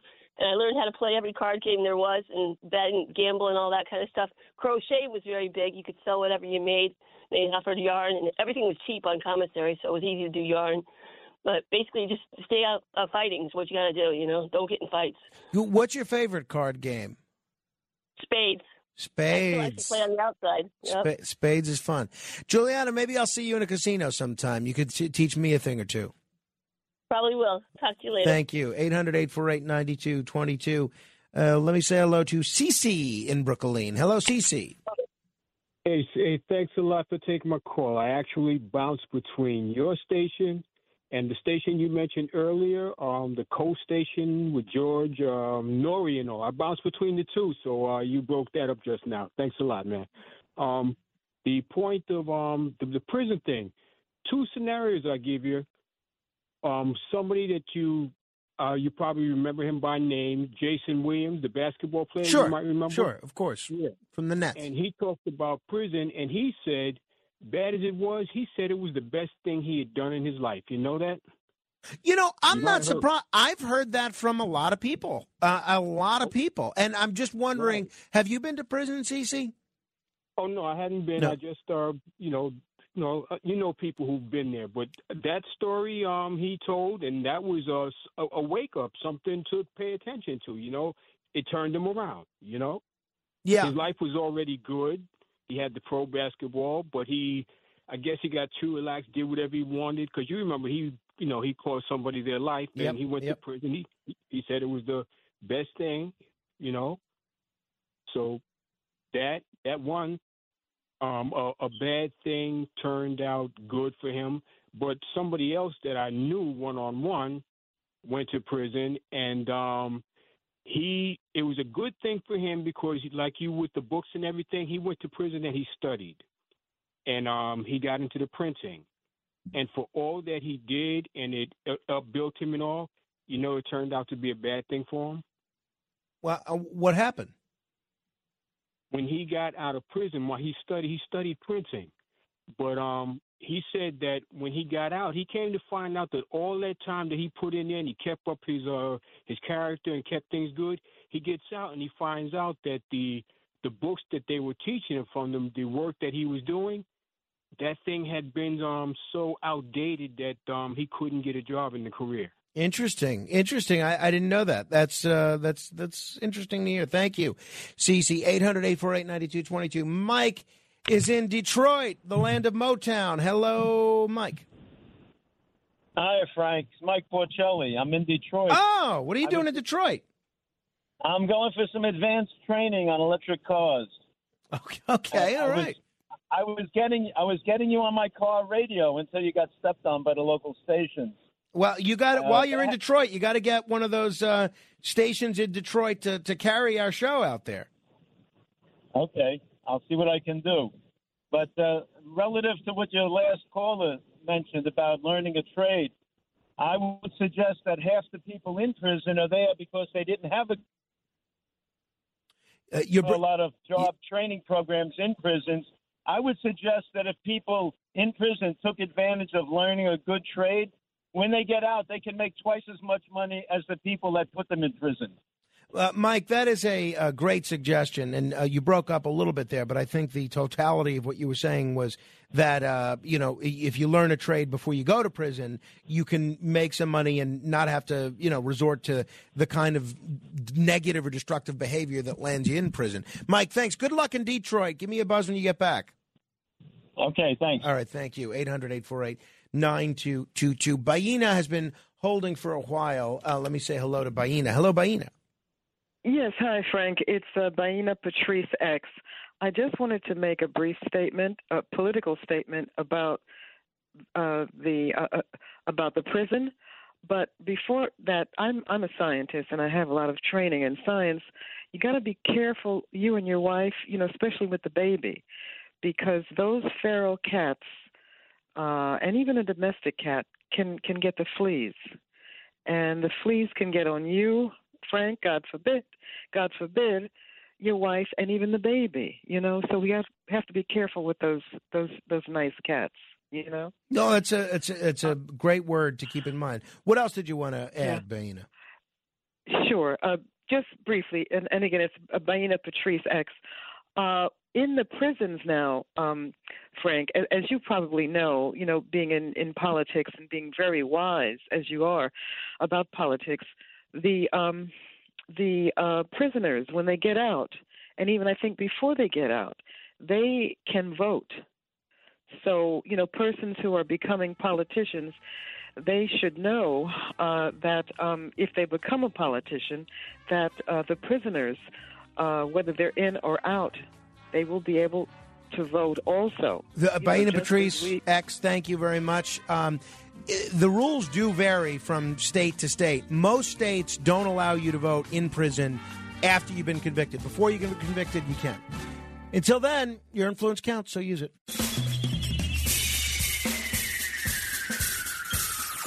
This is The Other Side of Midnight with Frank Morano. They're running a strange program, y'all. Now, here's Frank Morano.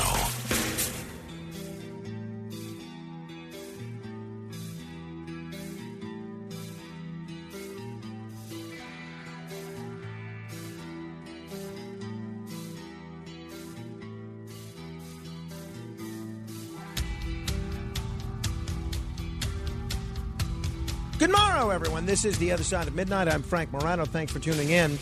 It's Friday. It is Friday. TGIF. If it's Friday, you know what that means. That means it is time for me to call out those that need some calling out. It's been a week, but it is once again time for... The Other Side of Midnight presents Denunciations. Oh, that's right. A number of people that that need to be denounced this particular week. You know, I'm not going to make that a formal denunciation. I was wavering, but I'm going to bring something to your attention a little later. I'll let you be the judge in terms of whether or not that deserves formal denunciation status or not. Stay tuned for that in about 15 minutes. I'll bring that to your attention. All right, must begin with the House Republicans. The House Republican Conference thought their agenda was quoting Abraham Lincoln. It was actually quoting a Lehman Brothers ad from the 1980s. So Kevin McCarthy, the House Minority Leader, was rolling out their new platform. And I agree with Tucker Carlson that really it's kind of a whole lot of feel-good stuff, a lot of nothing. The commitment to America. And they included a quote attributed to Lincoln. This is what Kevin McCarthy said. Commitment is what transforms a promise into reality. Now, again, they're calling their whole agenda the commitment to America. So a great Lincoln quote, first Republican president, that would be great. But the problem is Lincoln didn't say that. Now, you'd think if you're going to quote Lincoln, wouldn't you double check to make sure Lincoln didn't say it? So the quote appears often attributed to Lincoln on social media, but a review of historical records turned up no proof that Lincoln had ever said it, but it was used in a Lehman Brothers ad in 1986 in the Wall Street Journal. So, guys, get your Lincoln quotes straight. I want to denounce. So, Minority Leader McCarthy, I do denounce you. I must also denounce a former congressman by the name, this one a Democrat, by the name of Michael Ozzie Myers. Does that same name sound familiar with you? Anybody? Anybody recognize that name? Anyone? Well, you probably do recognize that name if you're over the age of, I'll say, 50. Because then Congressman Michael Myers, not the Halloween villain, not the star of Austin Powers, but the congressman, Democrat from Pennsylvania, he was expelled from Congress back in 1980 for taking a bribe in the FBI app scam case. He went to prison for 2.5 years for app scam, taking bribes from FBI agents. And now this former congressman, you'd think if you're a corrupt politician and you get caught with something like that, you would do like Paul in Westwood or any of these other guys, and you would use this as an opportunity to turn your life around. You'd think you'd lead a monastic existence from then on. All the gifts that God has given you, clearly the guy's a smart guy. Well, all evidence to the contrary in the story I'm about to share with you. Speaks well, knows the law, knows how to make laws, clearly knows how to count money. Well, now former Congressman Myers is going back to prison because he actually was involved in this ballot stuffing operation in Philadelphia. He's admitted to this, and he worked with election officials to pad the vote tallies of his political consulting clients who were running for city judgeships. He's admitted to this, and the judge asked him, when he sentenced him, did you learn nothing from this? So Myers would solicit payments from his clients in the form of cash or checks as consulting fees, and then use portions of these fees to pay election officials to tamper with the election results. So, Congressman Myers, off to prison with you. I do denounce you. I must denounce Amber Rose Barnes of Montana. She proudly posted a photo on Facebook of herself posing and smiling with the... I don't know where they find these people. With the corpse of a dog that she had murdered in the woods and skinned. She killed something that she thought was a baby wolf and flaunted the dead, mangled body of her victim for all the world to see. Now,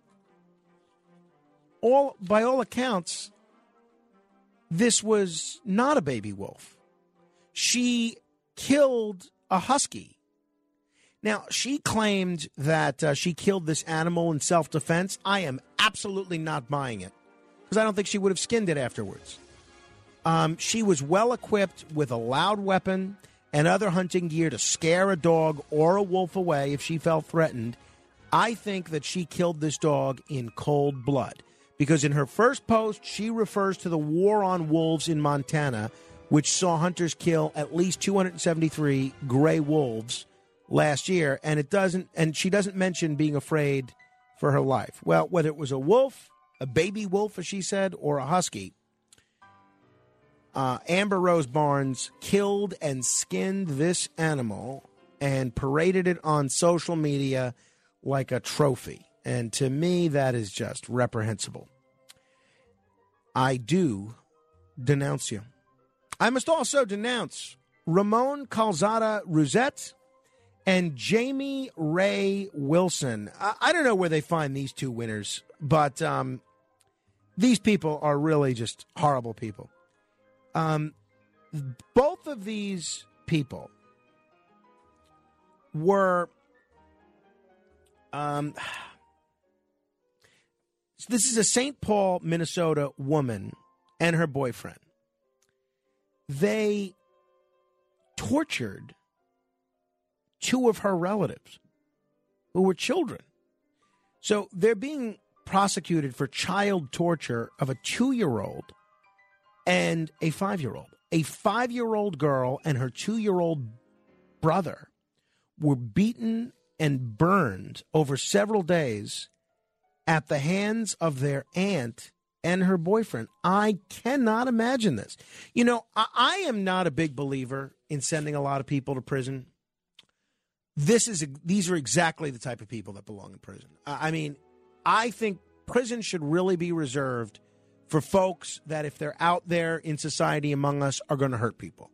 And clearly, these are not people that have any business in organized society. So Ramon Calzada Rosette and Jamie Ray Wilson, I do denounce you. I must also denounce ultra-processed foods. Yes, they may be tasty. They may be foods that we eat every day, but the more research that comes out about these ultra-processed foods, they are almost the worst thing that you can eat. They're linked with all sorts of chronic diseases and higher risk of early death. These foods represent an increasingly large share of the world's diet. Almost 60% of the calories that adults in America eat are from ultra-processed foods. And this is not something that seems to be improving.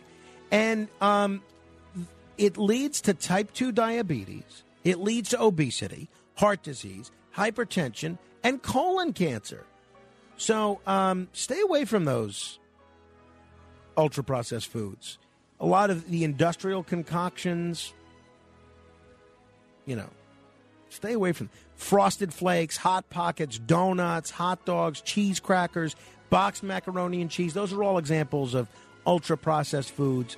They're loaded with preservatives. They're really bad for you, and I do denounce them. I must also denounce Gulfport, Mississippi, Mississippi. Gulfport, Mississippi is the worst city in the entire country for people with disabilities.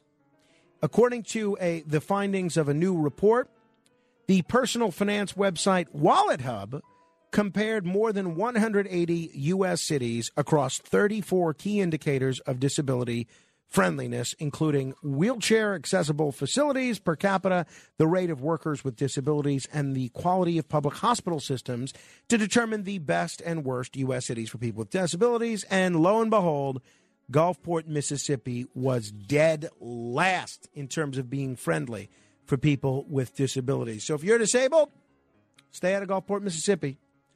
For those of you in Gulfport, Mississippi, I do denounce you. I must also denounce the people that are looting in the midst of this hurricane. I just am perpetually, simultaneously astonished and not surprised at all that this happens whenever there's one of these serious hurricanes. Officials from Lee County, where Ian made landfall as a Category 4 hurricane, announced a curfew on Wednesday. Officials noted during a press conference that they're also coordinating plans to help residents and will dispatch first responders. And lo and behold, this is one of these people, this is one of these places where there was all sorts of looting and other crimes as well. So I just don't understand it. I mean, you got to be a really reprehensible person to use the occasion of a life-threatening hurricane to go out and steal from people and loot. So for those of you that are hurricane looters, I do denounce you. And finally, I must denounce the Miami Dolphins. They played last night, and what happened was this. The quarterback for the Miami Dolphins, everyone calls him Tua. I believe his last name is pronounced Tagovailoa. Tua Tagovailoa suffered a concussion last week. He should absolutely not have been playing in this game last night. And everyone in the world called this out before the game. Well, the Dolphins played him. And he was slammed to the turf by another player. And he had to leave the game on a stretcher. He was placed on a backboard and had to leave the game on a stretcher. Every neuroscientist in the world, appropriately so, called the Dolphins out on this. I think Chris Nowinski, who's with the Concussion Legacy Foundation, he's the co-founder of that. He's also a neuroscientist. 3 hours before kickoff, Nowinski warned that he shouldn't play. If Tua takes the field tonight, it's a massive step back for concussion care in the NFL. This is what he tweeted. If he has a second concussion that destroys his season or career, everyone involved will be sued and should lose their jobs, coaches included. We all saw it, even they must know this isn't right. Shortly after Tagovailoa's injury, Nowinski took no pleasure in being right. Instead, he told people to get angry. Tagovailoa sustained neck and head injuries and was taken to a hospital for further evaluation. I mean, this is just reprehensible. In my view, this guy is 24 years old. Not only could his season be over, his career could be over. His life could be irreparably damaged because of the selfishness and the greed of the Miami Dolphins. So, Miami Dolphins, I do denounce you. All right. That does it for denunciations for today. If you want to comment on anyone I have denounced, you're welcome to call in at 800-848-9222. That's 800-848-9222. This is The Other Side of Midnight. Straight ahead. The Other Side of Midnight with Frank Morano. It's The Other Side of Midnight with Frank Morano.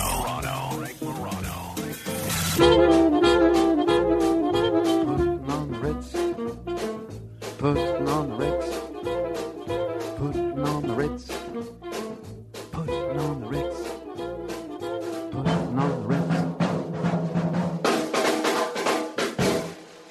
Have you seen the well-to-do up and down Park Avenue on that famous thoroughfare with their noses in the air, high hats and arrow collars, white spats and lots of dollars, spending every dime for a wonderful time. Now if you're blue and you don't know where to go to, why don't you go where fashion sits? Putting on Ritz. This is Fred Astaire. Different types who wear a day coat, Pants with stripes or cutaway coat, perfect fit. Putting on the Ritz. This Fred Astaire singing Putting on the Ritz. Not singing it as well as Gene Wilder and Peter Boyle do in Young Frankenstein, am I right? But singing it quite well. This song was, believe it or not, the 30th most popular song in the year 1940, I believe. Yeah.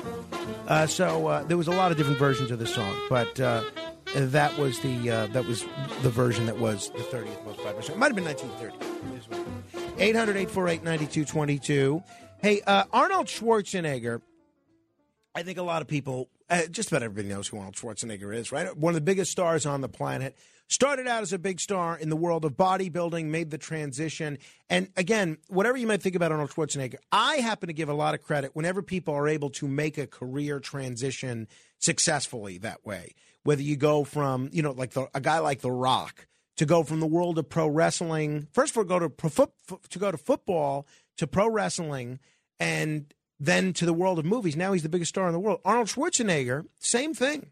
The guy had a remarkable amount of success as a bodybuilder, one of the top bodybuilders in the world, had a remarkable amount of success as an actor, then a huge, tremendous amount of success as a businessman, and a real estate developer, and then a lot of success in the world of politics. 2-term governor of California. So whatever you might think of Schwarzenegger, I always give him a lot of credit for being able to do that, being able to make that sort of career transition. I'm not getting into his politics or anything like that, but 75 years old, and he visited the Holocaust Museum at Auschwitz, the Auschwitz Museum in Poland, and he signed the guest book. The guest book, you sign your name, short little message, or most people, I would think, would write something like never forget or always remember, whatever. Just something solemn and appropriate. Maybe you just write your name. Well, Arnold Schwarzenegger had an interesting little line that he wrote when he wrote his name, when he signed it in the guest book. Instead of just writing Arnold Schwarzenegger wrote, "I'll be back." That's what he wrote in the guest book at the Holocaust Museum. He wrote, "I'll be back." So, do you think that's inappropriate? 800-848-9222. I don't know how I feel about it, I have to say, because I'm not somebody, first of all, at least he was going to this Holocaust Museum. He said he was going there to raise awareness about hate and intolerance and things of that nature, and that's a good thing. So, because I don't like what he wrote, I don't know. So I don't want to jump down his throat for that. But a lot of people on Twitter did. People were calling that comment flippant. Another one wrote, "Not sure that the tone of that was entirely suitable. curious what you think at 800-848-9222. Do you think it's appropriate for Arnold Schwarzenegger to have written the words,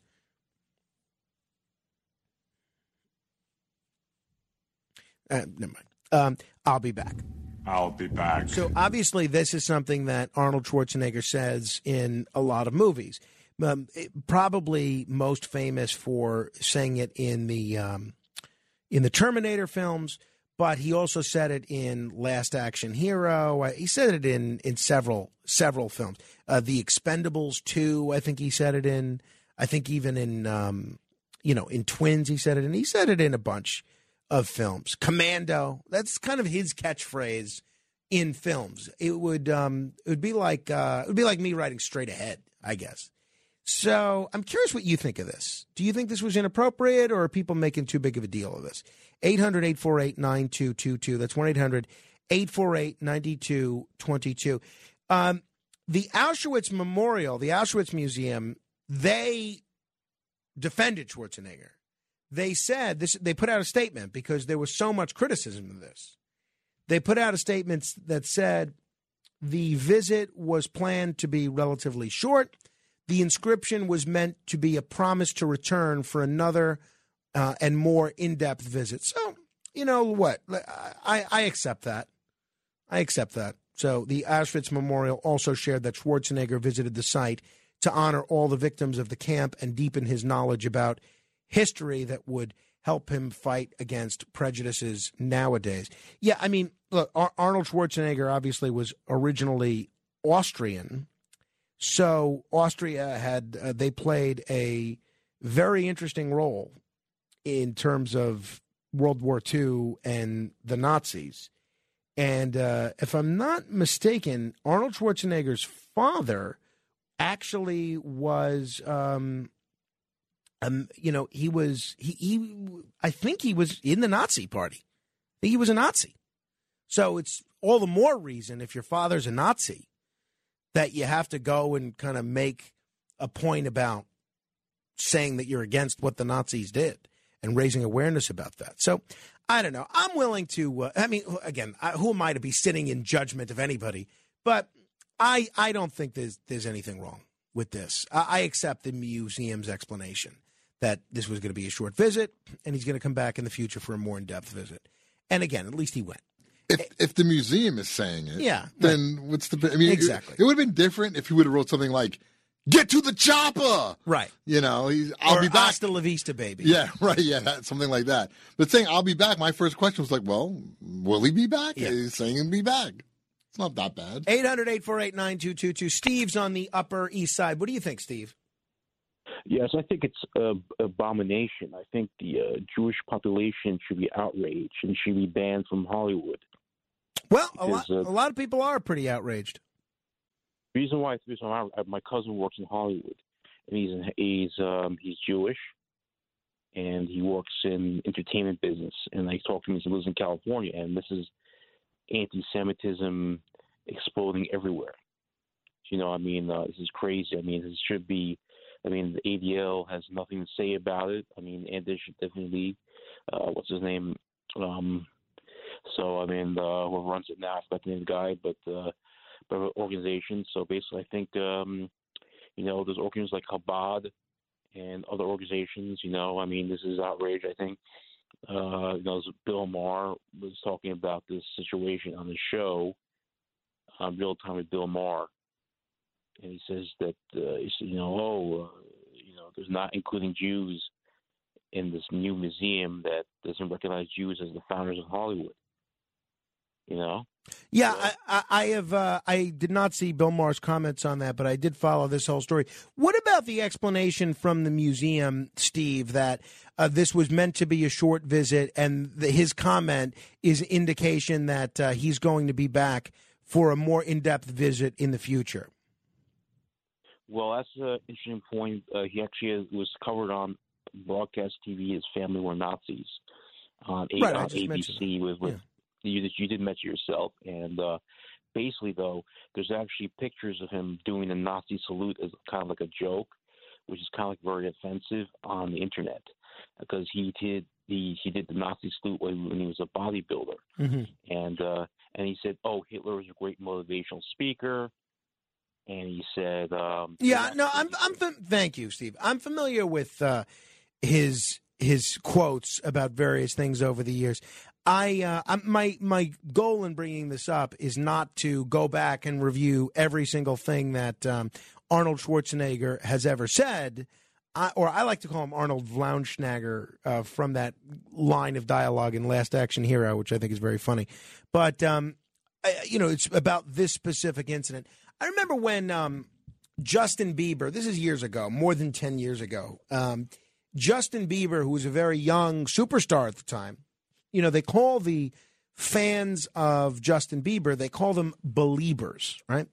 And so Justin Bieber signed the guest book at Anne Frank's house. Anne Frank, who obviously died as a child in the Holocaust. And he said something to the effect of, I'd like to think, so sorry to hear what happened to Anne. I'd like to think she would have been a believer. I thought that was really inappropriate. But again, I was willing to cut him some slack because he was a kid. You always do dopey things when you're young, right? Arnold Schwarzenegger at 75 years old, he doesn't get to plead the immaturity card, right? But I can understand why people are irked by it, but my view is this is not a big deal. But I can understand why other folks may disagree. 800-848-9222. That's 1-800-848-9222. Interesting thing, I was going to the Tony Danza show last night. My friend Nick got tickets, right? And I was running a little late, hit a lot of traffic. And then I look at my phone. You know that football pool that I am in each week? You have to get your picks in by 7 o'clock on Thursday. And this woman who runs the pool, Sherry emails me and said, where are your picks? Where are your picks? Now, normally, and she's in Florida, so I can't really reproach her for this. She's probably got no power. She's in the midst of evacuating from one place to another. Normally, if it's 7 o'clock and I don't have my picks in, she will call me and say, hey, it's Sherry, you got 5 minutes, give me your picks. And I got no call, but I saw that she had emailed me that I had to get my picks in. So I'm in the middle of trying to walk to 54 Below, where the Tony Danza thing is, and hurriedly trying to find a way to look at all the games on my phone and also send an email on my phone. And I thought all the picks in, and I found that by accident, because I was in such a rush, by accident, I inadvertently picked both Denver and the Raiders, who are playing one another. My intention was to only pick the Raiders. Now, the game's not till Sunday. I really feel like she should let me get my pick in for the Raiders, but she sent the whole sheet out to everybody. I think it's probably too late. So next week, I said I was only going to share with you my picks and my picking methodology on the air if I won this week. But I'm afraid that the only way that I'm going to remember to send in my picks is if I do it on the air. So next week, next Thursday morning, I'm making my football picks on the air so that I don't forget and don't run into a situation. Because now that game doesn't count for me. Now I'm starting the season, I'm starting the week down by 1 already. Can't afford to be down by 1. So that's where we are on that. All right. So I did get to see Tony Danza last night, and it was difficult leaving the house early with Carmine and everything, but I have to tell you, he puts on a tremendous show, a really great show. I don't know if there's still tickets available for tonight's performance at 54 Below, but if you get the opportunity to see Tony Danza, the guy is an incredible singer and an incredible storyteller. The way that he weaves songs and stories together, it almost reminds me a little bit of Joe Piscopo, because obviously Joe's an old friend and a close friend, and I have seen his show many times, so I'm very familiar with Joe's show, and this is the first time that I've seen Tony Danza do this stories and songs, stories and standards. And it was really terrific. Not only did my friend Nick came, he bought dinner, which was very nice. I had the scallops. The food was good there. I don't know if you've ever eaten at 54 Below, but it was great. And Donna from Huntington, a regular contributor to this program and one of our most steadfast supporters, she came out as well.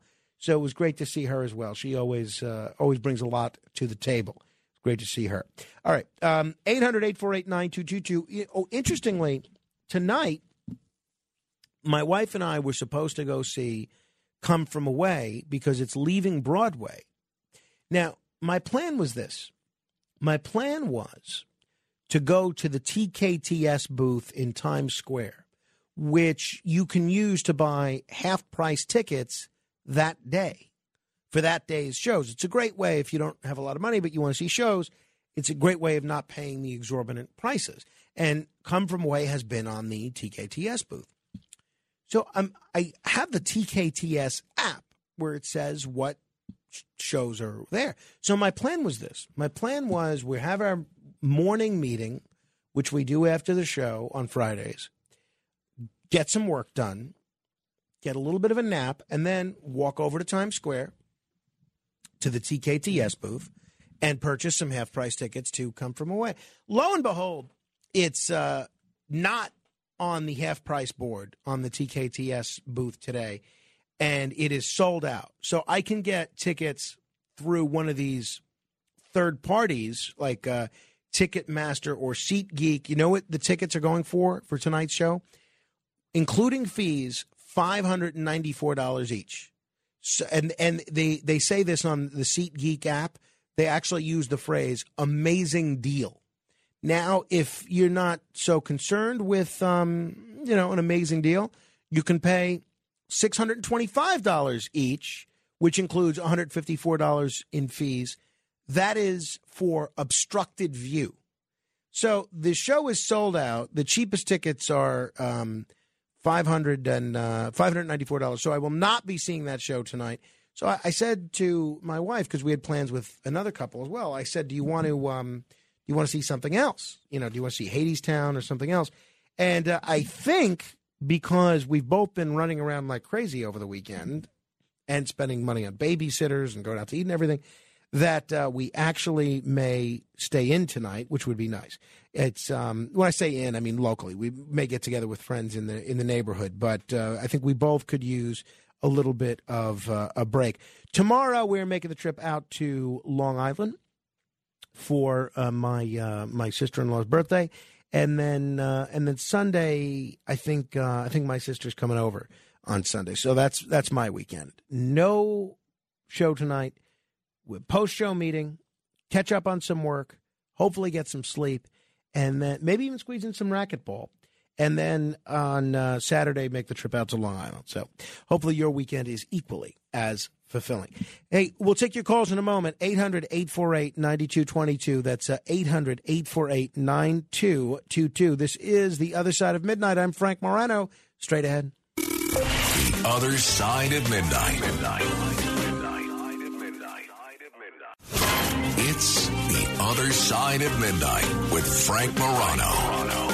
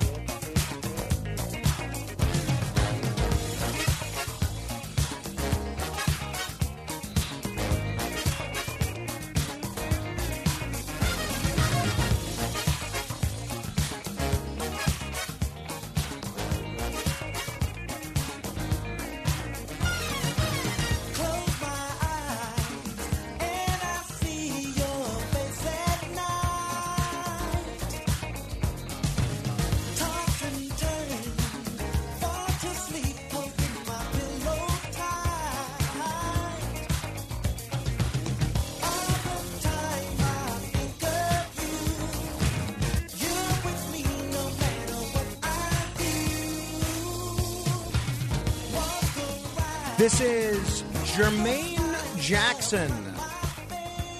He was part of, this was in 1990, the 30th most popular song in the United States. So we're celebrating since it is September 30th. We are celebrating the 30th most popular song. You just of said very different 1990. 1980. Excuse me, 1980. I meant to say. I don't remember what happened to the younger guy from the Jackson 5, Michael or something. I don't know whatever became of him. But clearly, Jermaine is still thriving. Still thriving. Doesn't sound as good as Frank Diaz, who, when we played his music yesterday, got rave reviews. I must say, I don't want to create any inter-office rivalries, but so far, the reviews for the Frank Diaz song are, from my listeners that I've heard, are a little bit better than the reviews for that Alex Barnard song. So far. That could change. But it could be that maybe just death metal is not necessarily their thing. Alex Barnard not liking that description. But I'm not saying it. The people are. You want to put it to an actual vote? I mean, do I a side-by-side comparison? No, let's not do Make a Facebook poll? Yeah, go ahead. You want to take the leadership of that, Kenneth? You want to make a Facebook poll? Yeah, if you want to vote in terms of which song you think is better, you can do so. Just go to the Facebook group, and we'll set up a vote. Just search on Facebook, Morano Radio Fans and Haters. You know, why not? Can we play both of them real quick? Let's give people 30 seconds of the mass murdering song by Alex Barnard and 30 seconds of No Mass Murder by Frank Diaz. Let me pull them up. Okay, yeah, you get that together. Meantime, there's an interesting kind of war of words going back and forth between Tucker Carlson and, well, not really. It's kind of just one direction between Eric Bolling and Tucker Carlson. I'll share that with you in just a bit. And if you want to stay in touch with me, you could certainly do so. I shared that article on Facebook, and you can find me on Facebook at facebook.com/MoranoFan. It's facebook.com/MoranoFan. All right, what music do we have first, Matt? How you want to do Alex's song first? Whatever, I don't care. Yeah, go. We'll do Alex's song first. Go ahead.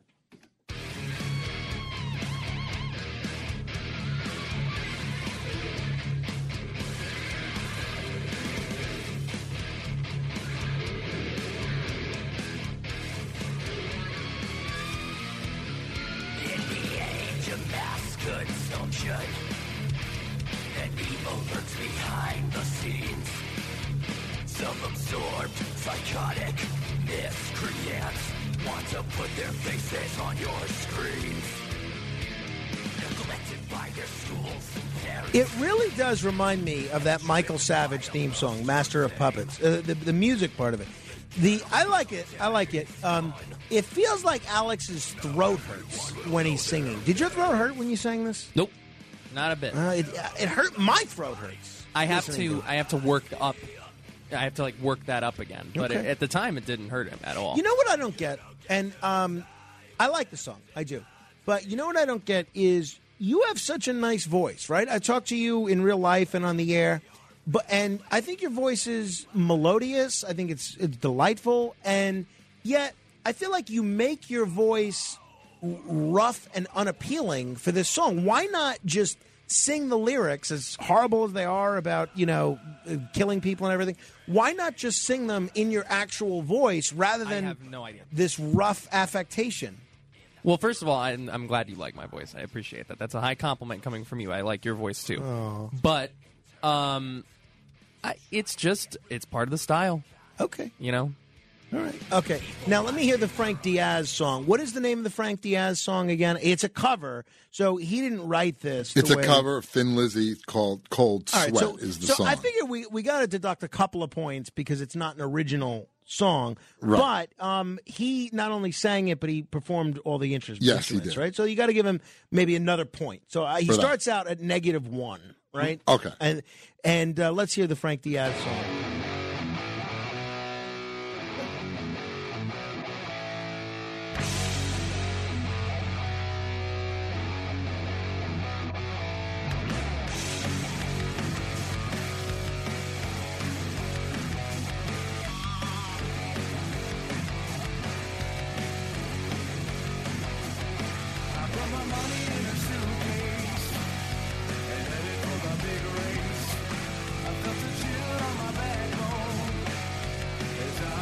Telephone. See, that's really good. That's really good. What do you think, honestly? I got to go with Diaz. You know, again, it's tough. They say you can't really compare artists. They're two very different styles, Yeah. right? So it's like comparing the Beatles and Frank Sinatra, right? It's tough. It's true. It's a great cover of a great song. I give him that.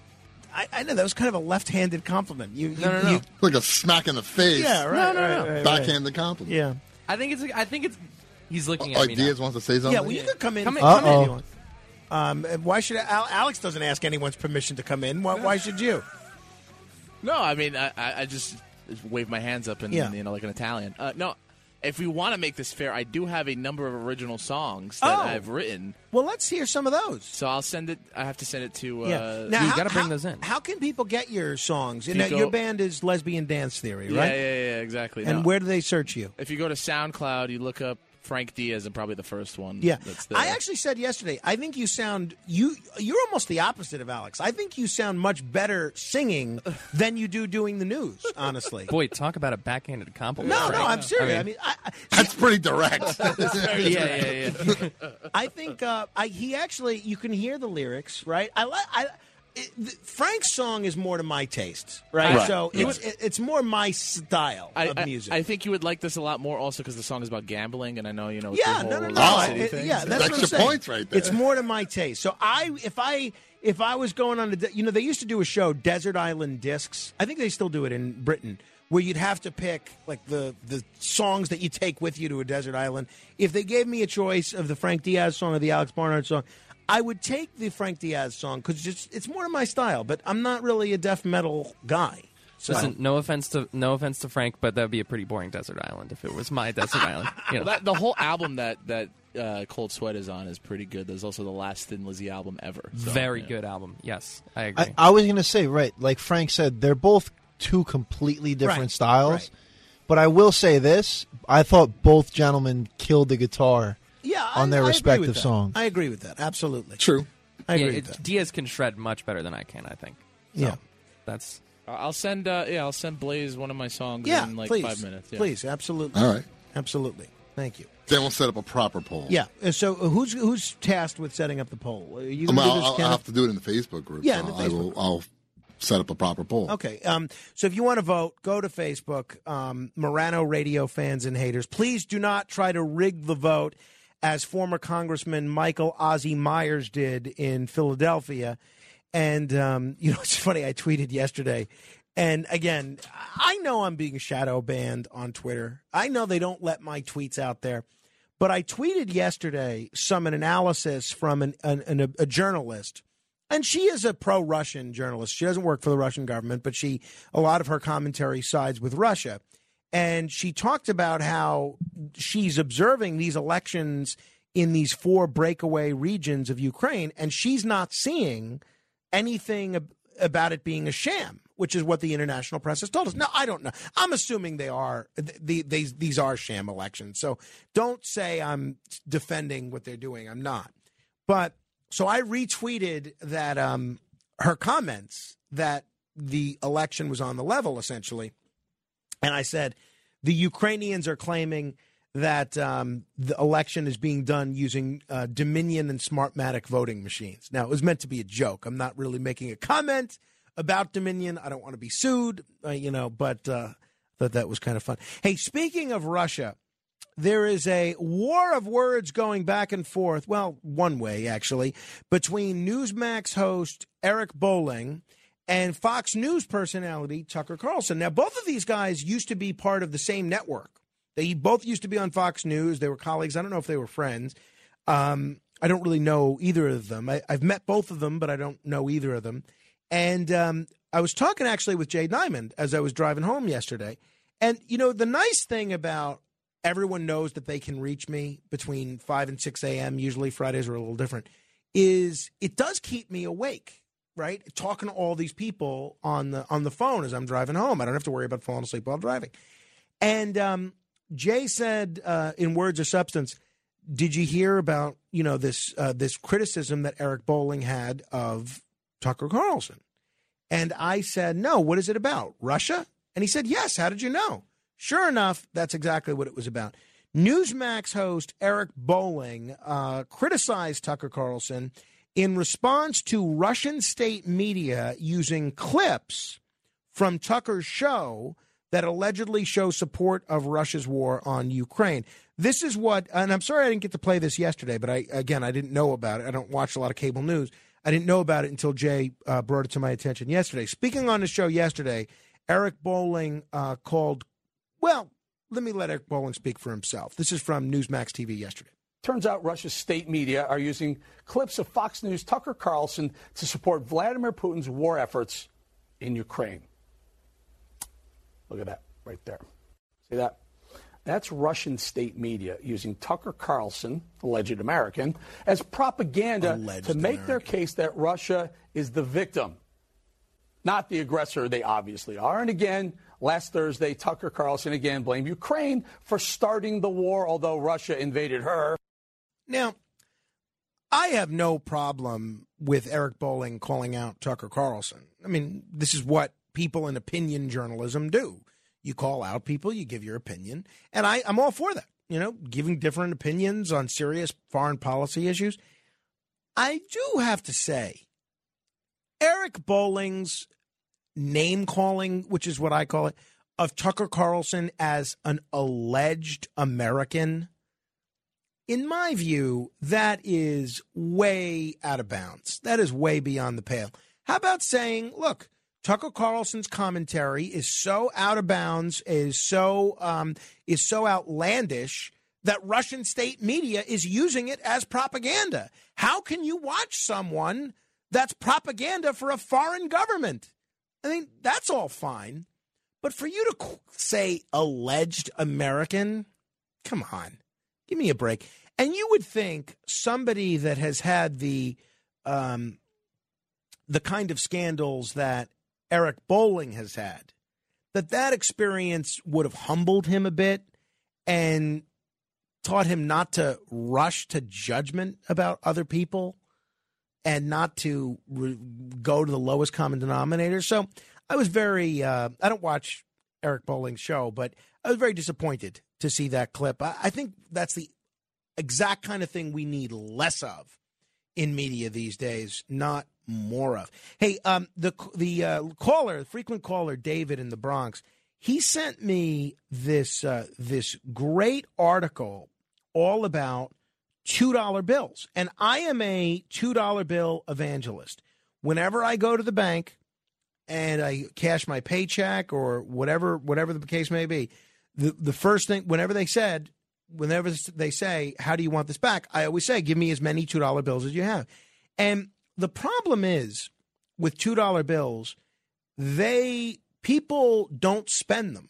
When they come across a $2 bill because they're rare, they hoard them. They keep them because they think they're more valuable or something when they're not. They're worth $2.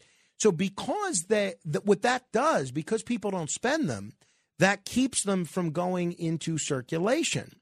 But now that we're seeing inflation essentially make the dollar everything disappear, the dollar stores aren't dollar stores anymore. Dollar pizza has disappeared. Even the dollar menu at McDonald's, which a lot of people are very fond of, a lot of this can now cost $2. So Heather McCabe, she's a writer who runs a blog encouraging people to use the $2 bill. I'm a fan of the $2 bill. I love the artwork on the $2 bill, on the back of it. I think it's a great learning lesson about the Declaration of Independence. I like Thomas Jefferson. He's one of my favorite founding fathers, even though that's unfashionable to say these days. I love that he's on there. So I try to spend $2 bills whenever I can. So I would encourage you to do the same thing. I'm going to invite this woman who runs this website. The website is called Two Buckaroo. Heather McCabe. I've invited her on this program, so maybe she'll come on next week. But this is not a new issue for me. I have covered the $2 bill issue for a long time, and I always try to spend $2 bills and keep them in circulation, and I hope you do too. $2 bills account for just 0.001% of the $2 trillion worth of currency in circulation. So I don't know what it is. But I think years ago, the $2 bill was considered bad luck, and superstitious people would rip off the corners of the bill to reverse the curse. That's nonsense. If you get a $2 bill, spend it. If you go to the bank, ask for it. This way they'll have to order more, and we'll get them back in circulation. All right. 800-848-9222. 8 open lines, so feel free to comment on any of the issues that we've been covering. $2 bills, Eric Bolling, Arnold Blonschnagger, whatever the case may be. Janet writes on the Arnold Blonschnagger quote, Frank, there is no offense in this quote. What if he said, I will be back instead? What a difference, showing how touched he was by the experience. It changes everything. Exactly. I mean, that's not a movie line. I will be back. I'll be back is the movie line. So a lot of people thought that this was just kind of, I don't know, him being an extension of his brand. So, all right, 800-848-9222. That's 1-800-848-9222. Another big win for the New York Metropolitans yesterday against the Braves. I tell you, this is a big series for us. Again, I use the term us like I'm playing. I'm not, shockingly. But the Braves are the only thing that can keep the Mets from finishing first in the National League East. So it's so important that we win this series against the Braves, and we got off to a good start last night. I may even violate my rule of not watching electronics on Saturday until 10 p.m. so that I can watch the Met game. They're playing around 7:30 against the Braves. It's gonna be something. So I'm looking forward to seeing that. Hey, in just a minute, we are going to bring you the latest on Hurricane Ian. We'll get the review of this week's pizza. And we'll see what else people have in mind. Oh, and Martha Byrne is going to be here. Very much looking forward to that. She'll give us an update on her husband's case. In the meantime, in the words of the great Bob Barker, help control the pet population. Make sure you get your dog or cat spayed or neutered.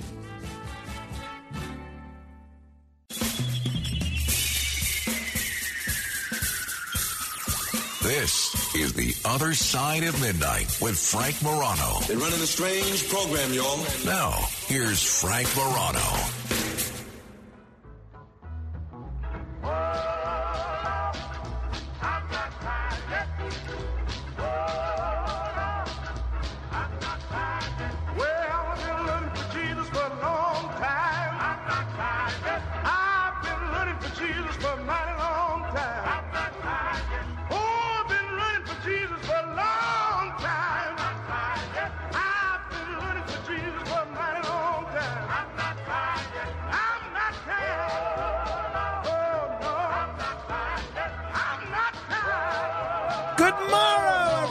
This is The Other Side of Midnight. I'm Frank Morano. Thanks for listening. A couple of quick notes. One, my thanks to someone who sent me an SMS text message, and I don't have this person's name, but the Mets were off last night. I was going on and on about how the Mets won the first game of the series against the Braves. Yesterday was Thursday, so they were off. The first game of the series is against the Braves tonight. So they did not win the first game of the series against the Braves. They were off. I don't know why I thought they won. I know they won the series against the Marlins before that. Of course I knew the Mets were off last night. You know what I honestly think happened? I'm not joking here. I took about a 20-minute nap in my car before I came up to do the show last night. And I think I had a dream that they won. Because in my brain, I'm picturing them beating the Braves. But didn't happen. We're also wishing the best for the Baltimore Orioles, who won last night, who lost last night to the Red Sox. So they still are in the hunt for the playoffs, but after losing to the Red Sox yesterday, it becomes a lot less likely. But wishing the best for them. The other thing, I was giving a lot more thought to, some of the better questions in the first hour of the Friday program, not like the ridiculous question that these three picked as the winner this week, but some of the better questions, I end up thinking about them for the rest of the show, sometimes the rest of the weekend. And I was thinking of the question from Mike in New Rochelle about my favorite radio DJs. And one that I also want to mention, in addition to the ones that I mentioned, I've always been quite fond of Meg Griffin, who's now on Sirius Satellite Radio. But she's been on a lot of great stations. She was on K-Rock, NEWFM, WBAI. A lot of you may know her from WBAI.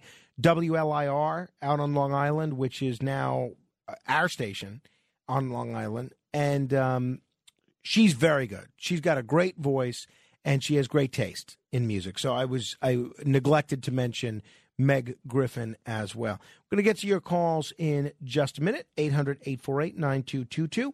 I did want to mention, though, that there is new research that is going to be released on Monday that is going to reveal that shopping for nostalgic and retro items is in.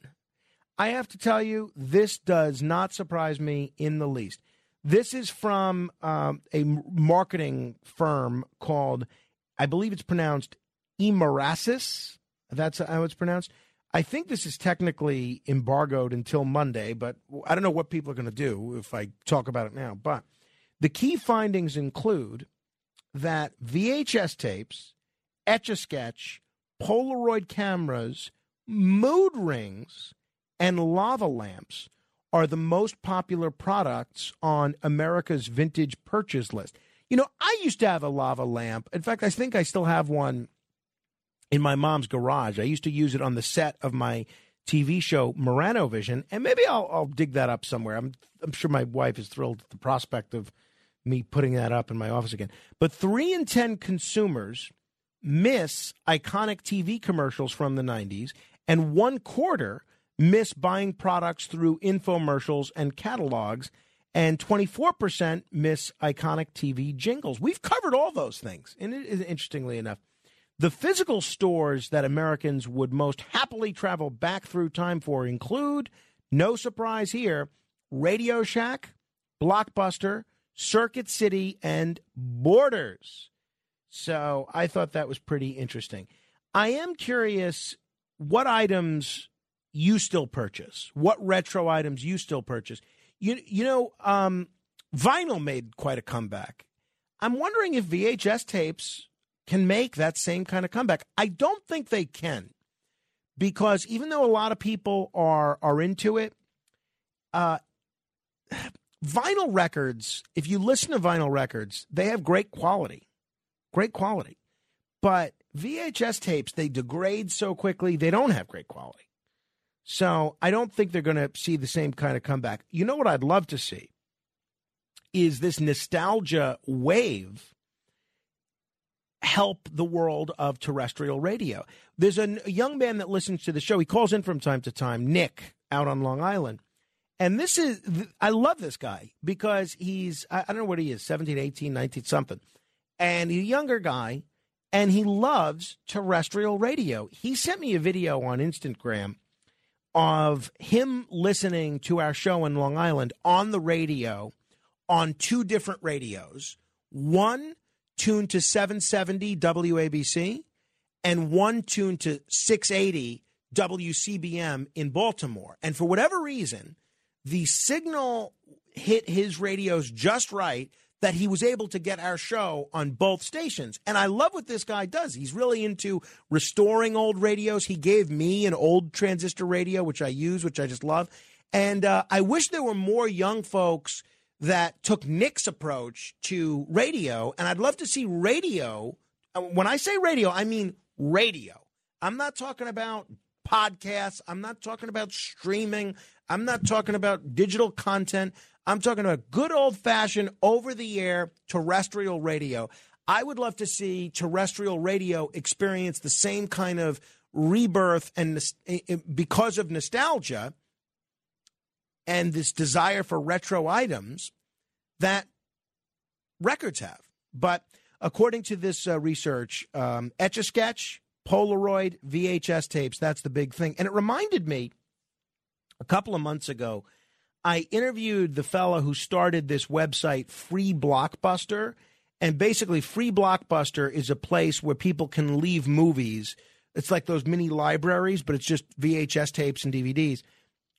Free Blockbuster is a place where people can leave movies so other people can borrow them. So like those little free libraries where you can take or leave a book, this is for VHS tapes or DVDs and anything else you want to share with your neighbors. So it's really neat. You can learn more about them at freeblockbuster.org. And so I interviewed the founder of this group, Free Blockbuster, and I asked him, what's the appeal? This is a few months ago. What's the appeal of VHS tapes? Tell me about your fondness for VHS tapes. Why does anyone still care about VHS tapes? Can't you get a DVD player, or better yet, just download whatever movie you want digitally? Yeah, we have a lot of different options for entertainment, and I think it's one of the amazing things about living in the modern era. But I think there's also stuff that I have on VHS that isn't available on DVD and isn't available on streaming. And so to be able to kind of be a video archaeologist and find that stuff, that's really exciting. You probably know that VHS has kind of had a resurgence among young people recently. And a young person who was actually writing for their college newspaper asked me, when did you start collecting VHS tapes? And I laughed because back when I was a kid, we just called it collecting movies. But there's a texture to it, and there's a value to it that's beyond just being able to, you can watch the new Marvel movie, or you can find something interesting on VHS or on DVD that you're not going to find on a streaming site. So retro is back with the revival of bargain and nostalgia hunting through open markets like The Real Reel and eBay. And one of the shows, I don't watch this show. It's on my list to watch one day, but my younger siblings all love it. Stranger Things, they champion retro in pop culture these days. So it's no surprise that today's shoppers are hungry for the products of the past. And one of the products that they're hungry for is VHS tapes. So I'll ask a multifaceted question. One, do you still use VHS tapes? 800-848-9222. If not, what product of the past, what retro item are you nostalgic for? 800-848-9222. And lastly, and this is the most important question for me, is what do you think we could do to get terrestrial radio to capitalize on this nostalgia or retro craze? 800-848-9222. Because the thing that I've noticed, even people that are champions of radio in our industry, and when I say radio, I mean both talk and music and sports, whatever else, they basically are already preparing for the next wave. They're saying, oh, yeah, streaming is a great way to get more people to listen to our station. And it's true. It's true. Podcasts is a great way to get more people listening to our station. I am not willing to throw in the towel on terrestrial radio yet. I mean, call me a dinosaur, but I love terrestrial radio, and I'm not going to see it go down without a fight. It kills me. It's bad enough cars don't have cassette players or CD players anymore. Mike from New Rochelle, who called earlier, he put in a lot of time in making this mix CD for me to listen to, and I was going to listen to it in the car. I realized Rachel's car doesn't even have a CD player. So cars don't have cassette decks. They don't have CD players. Now the newer cars are coming out without an AM radio, and I think that is just awful. So I'm not going down without a fight. What piece of retro, it doesn't have to be technology, could be a toy, a mood ring, anything. What retro item do you miss? Do you still patronize? Do you still use VHS tapes? And what do you think that the world of terrestrial radio can do to capitalize on this retro craze? 800-848-9222. John is in Freehold. Hello, John. Hey, what's up, Frank? Pleasure as always. Thanks. So first off, I was born in 1990, so I grew up in the 90s. I have every Disney movie on VHS. Well, yeah, I mean that's that was a hot item back in the day. Yeah, it's still I still kept them. I mean, I guess they're not worth much, but to me they're worth a lot sentimentally. But I remember the commercials. They used to come on before the Lion King movie. It was like that little kid who was packing a suitcase or whatever upstairs. It's very nostalgic. Yeah, but, I can understand that. And I remember I was never that into Disney films, honestly, but I remember they released a lot of sequels to theatrical Disney films just on VHS tapes and not in the theaters. Yeah, like that, Lion King 2, a whole bunch of stuff. Yeah, Aladdin, I think, The Return of Jafar. Yeah, and then I didn't really notice it till you just said it. The past few weeks, I've been finding Dunkin' yo-yos in the stores. Really? And I've been buying them and going home and playing with them and doing rocking the cradle and sleeping them and stuff. And yeah, those are a lot of fun. I miss yo-yos. Yeah, no, they are a lot of fun. Hey, John, thank you. 800-848-9222. Joe is in Ronkonkoma. Hello, Joe. Hey, Frank, great show. I listen to you every night on terrestrial radio on my car. And my dad, before he passed, he was a big, he liked to videotape everything on VHS. And when he passed away, me and my sister inherited over, I think about 400 VCR movies that he videotaped and stuff.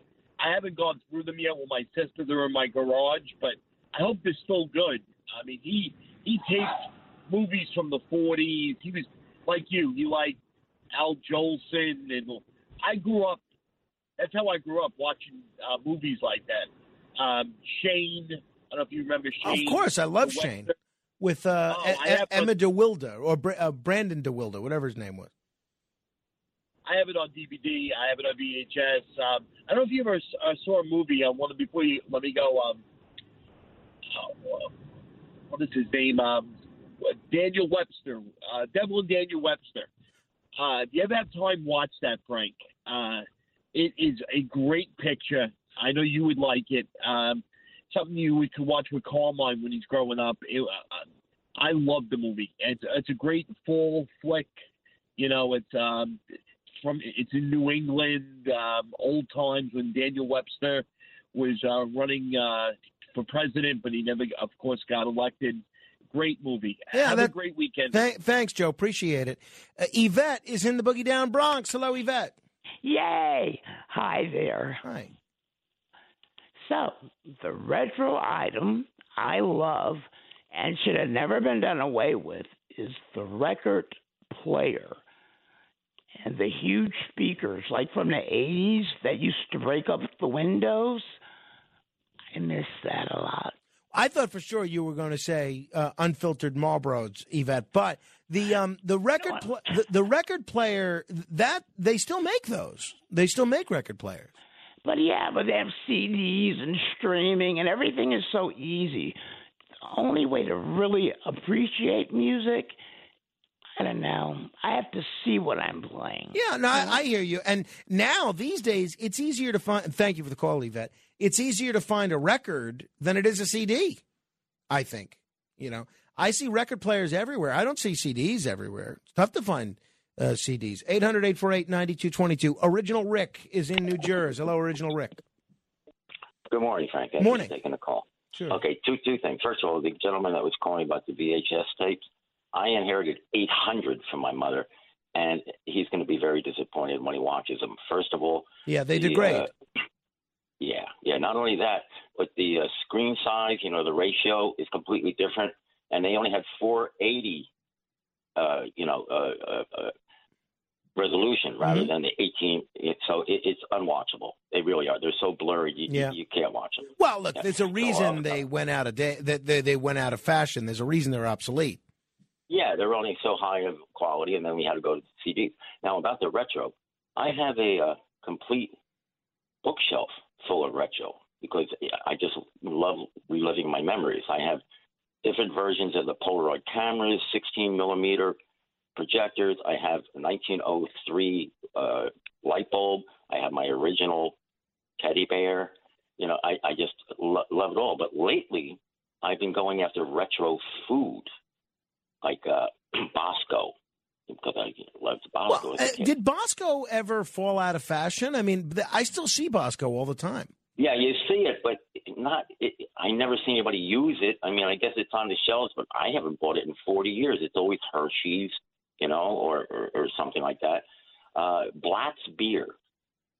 Can't find it anywhere east of the Mississippi. Yeah, I'll tell you what I can't find, since you mentioned beer, and I have been looking. For the last, I'd say, 10 years, have not been able to find a bottle of Rheingold. And they used to be, they made quite a comeback back in the early to mid-'90s, and then they tried for another comeback about 20 years ago. They were manufactured not in Brooklyn, but in Utica, and they were everywhere for a little while. And I don't know what happened. I don't find Rheingold. I cannot find a bottle or a can of Rheingold anywhere. My beer might be Rheingold, the dry beer, but if you're a Rheingold drinker, instead of thinking of Rheingold whenever you buy beer, you're really just not going to be drinking beer. Paul is in Astoria. Hello, Paul. Hi, Frank. Good morning. How are you? Great show as always. Thank you. Always great talking to you. Likewise. The retro stuff that I like is 8-track tape. 8 tracks. Yeah, you know what? Why do you think 8 tracks have not made the same kind of a comeback that that vinyl records have? Well, probably because of the sound quality is really not that great, and you have to get a player that's going to accommodate it as well. And it's hard to find the players as well. I found some on eBay. How much? How much are they going for on eBay? Maybe like $40 to $50. They're really not that expensive. Wait, the players are only going for $40 or $50? Yeah, I've gotten some cheap ones in the past. Yeah. You know, my wife is going to kill you because I'm now looking up at purchasing one of these 8-track record players. That's pretty cool. I may pick up one of these. Yeah, I've listened to Billy Joel, some Beatles, and there are also services where you could even send them out to be repaired as well. This all started because my grandparents had it in their house, and it was on those big console players. And basically, I just took a liking to it as a kid. And I remember even as a kid, they were even 8-track players in cars. We talked a little bit about. Absolutely. So, given the sound limitations of the 8-track, what is it that you really like about the 8-track? Probably the nostalgia of it. You know, the fact that it's a different way to hear music. Yeah. I mean, it's not going to be clear and crisp like a CD, but however, it just gives you that like warm feeling, like hearing like static. On an AM radio. I'm with you. All right, Paul. I may find myself purchasing an 8-track because of you. Fred in Yonkers. Hello, Fred. Hey, Frank. Good morning. Morning. I got one that's going to fill both of these things. A Panasonic Tudaloop radio. You ever hear of it? And I don't think so. Panasonic Tudaloop? It's shaped like a ring, like a donut. And we used to put them on our bikes. So when you drove your bike, it would go over the handlebars. That thing is an AM radio, transistor battery. It would blow your mind. Yeah, Wonderful. I'm just looking it up now. I have seen these before. I've never owned one, though. That's pretty neat. You have one of these? I have a blue one, and it's one of my prized possessions. Oh, that's pretty neat. Why did they stop making these? Because I think this is pretty convenient, and I think people would still want to wear these. I think so. Yeah, it's kind of stylish. Yeah, no, In a this is retro pretty way. neat. I love it. I'm going to see about getting one of these too. Ahmed is in Brooklyn. Hello, Ahmed. Yes, the great technology of the past was mini disc, magnet optical drive, most durable format ever developed in history for audio or computer data. Yeah, I mean, why did they? I guess it kind of got replaced by the iPod, right? Well, sort of. Well, actually, the reason why it wasn't successful in the United States, American people didn't want it. Like they preferred CDRs, which were like very much cheaper. So they didn't. It was in a case. It was like old-fashioned technology. They put like the disc inside a protective case, and we put it into the drive. It opened up and read the opening of the protective case, the caddy. And it was very durable. They had a 1 gig technology. Sony used to have retail stores like Apple. Yeah, no, and they used to have a 1 gig one. Sorry, go ahead. Musicians used it because they had like a stereo recorder. You use like a tape recorder. Yeah, I knew a lot of radio people that used it. A lot of folks in radio were using mini disc for a long time as a recording format. I'm surprised it wasn't more durable. Thank you. 800-848-9222. Michael's in Indiana. Hello, Michael. Hi, good morning, Frank. I have 3 things. I only told Kevin, or your phone talent coordinator, about radio. I inherited a old Zenith World Band radio, the small console kind with a huge Sure. antenna. Absolutely, yes. And also, I have an old U.S. Navy trainer AM radio that I would love to get in contact with. Who'd you say earlier? A guy that fixes old radios? Yeah, his name's Nick. He's on Instagram. Are you on Instagram? I don't do that social media, MySpace, Facebook. Yeah, I mean, Twitter, I wouldn't know. First of all, nobody does MySpace unless you I know. from 35 years ago. But his name's Nick Grassi. He calls into this program a great deal. Other than Instagram, I don't really know how to get in touch with him. But he does do a lot of radio repairs. That's kind of like a side hustle for him. But if you leave Kenneth your information, Michael, the next time Nick calls in, we'll give him your number. Okay. Okay, and the third thing is my uncle has a real old piano that you put these paper cartridges in. Oh yeah, a player piano.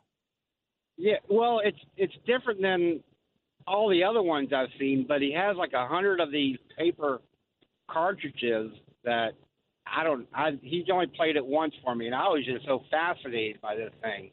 Oh, that's And, interesting. Yeah, I found that very neat. Michael, I'm going to put you on hold. Give Kenneth your information, and the next time Nick calls in, we'll connect him. We'll give him your number, basically. 800-848-9222. Hey, let me take one more call, then we'll do the $1,000 minute. Let me see who's been holding a while. Richard on the George Washington Bridge. Hopefully he made it out of there. Richard, you've been holding a while. What's on your mind? Yes, I made it off the George Washington Bridge. I'm home in Fort Lee. Wonderful. Just wanted to comment on the $2 bills.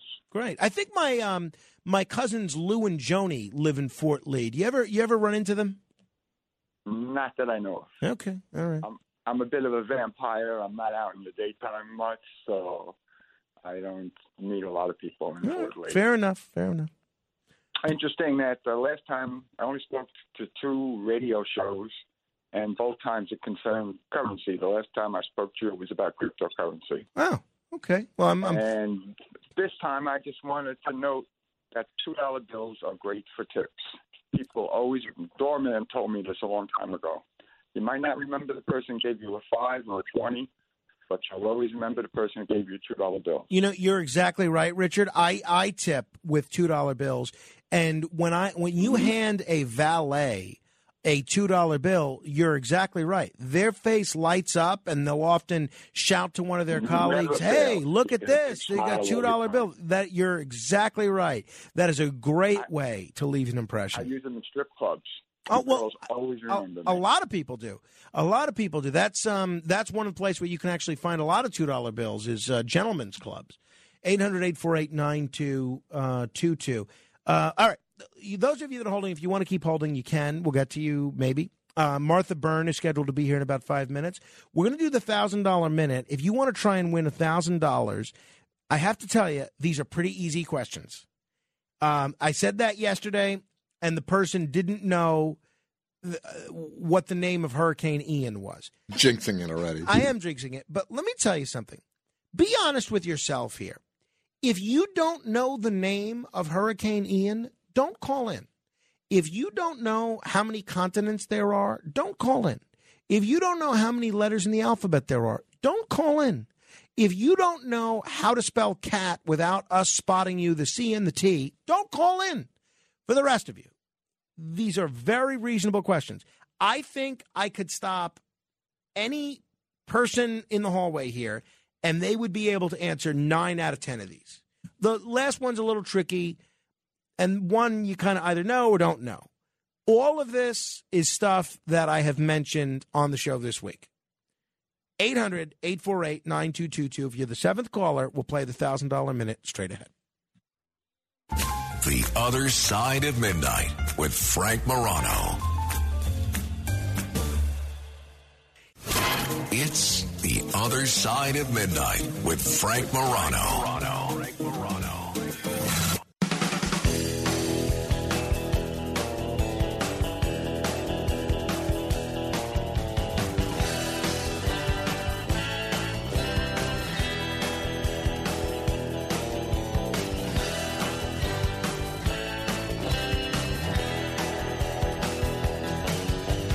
Feel like going surfing in a hurricane.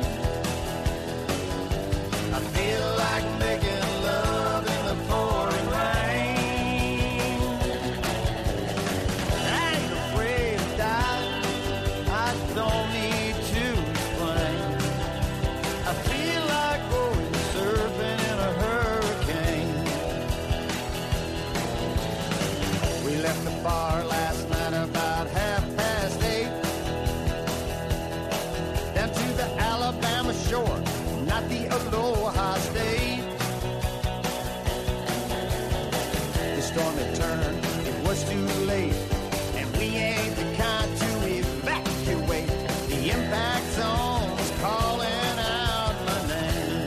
This is Jimmy Buffett surfing in a hurricane. You know, Jimmy Buffett really built a whole business empire with Margaritaville. What he was able to do, turn being a singer into a business empire like that, is really extraordinary. I'd like to figure something like that out, right? Imagine a Frank Moranoville empire of hotels and casinos and stuff. That'd be kind of neat, right? Morano Vision, the experience. I like it. All right, it's time for us to try and give $1,000 away. Hopefully this is somebody that knows the name of the hurricane that has been dominating the news for the last 3 days is Ian. It is time for... The Other Side of Midnight presents... It's the $1,000 Minute.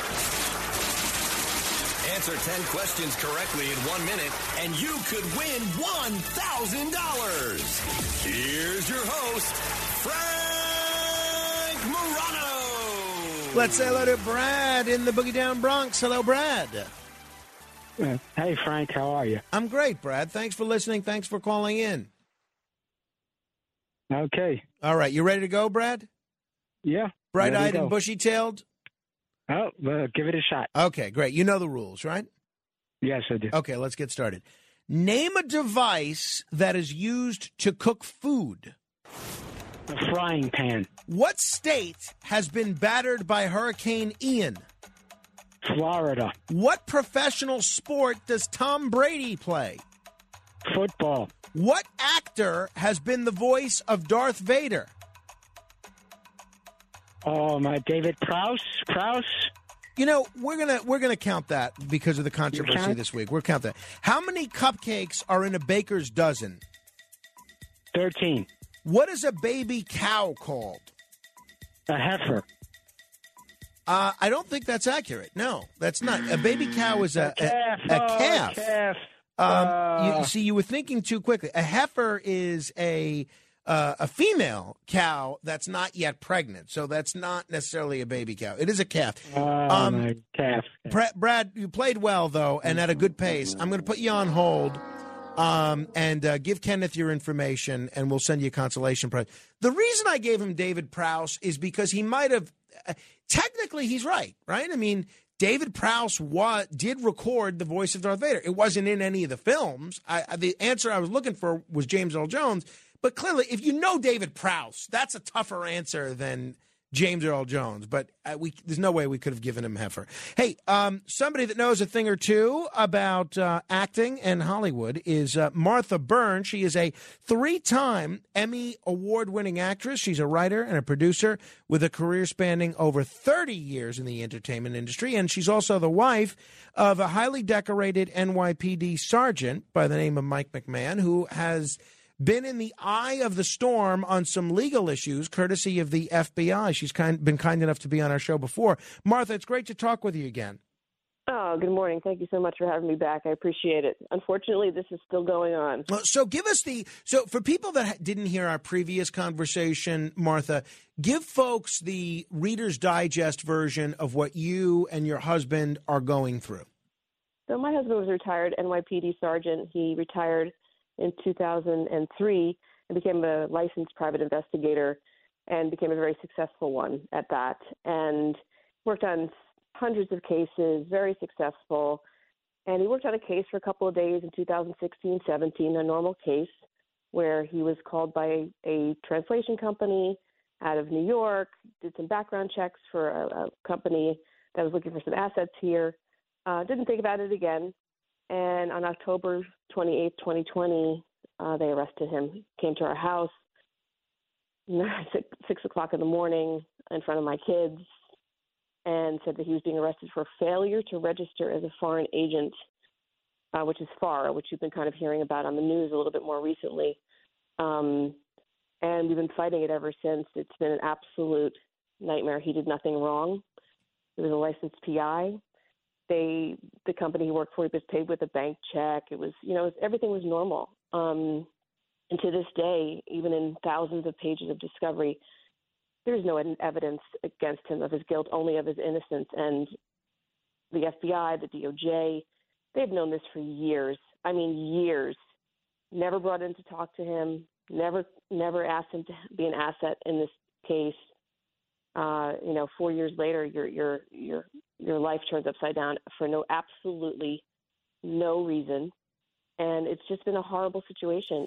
Mike, when he did surveillance on this case that he worked on, the company was a Chinese construction company, but they had assets. Someone had stolen assets, and they were looking for them here. So they hired a local company in the States just to find the assets, find the money. That's what he was hired to do, civil matter. So it was normal. There was nothing about it that was strange, and he did everything by the book. When he did surveillance, he notified the local police that he was there, that he was armed, so his make and model of his car. He worked with 2 other NYPD retired detectives on the case in surveillance. He notified 2 federal agents about the case who he knew at the time. And our government decided not to use any of those law enforcement officers in this matter, completely ignored them and spoke to Chinese agents instead, which to me is absolutely shocking. Where's your husband now? He's home, thank God. Thank God. But his Yeah, PI license has been revoked. Suspended. And what is the status of his legal case at the moment? What's the next step? So we just filed prosecutorial misconduct against the DOJ on August 8th. We were requesting hearings citing bias against my husband. So we're waiting on response from that. We're continuing to go back to the government and try to get this dismissed because it should never have happened in the first place. And the fact that we're here today is appalling. It's disturbing as an American that our privacy, this hero. And my husband won 75 accommodations on the NYPD. He won the Combat Cross. He ran into burning buildings, took on gunfire.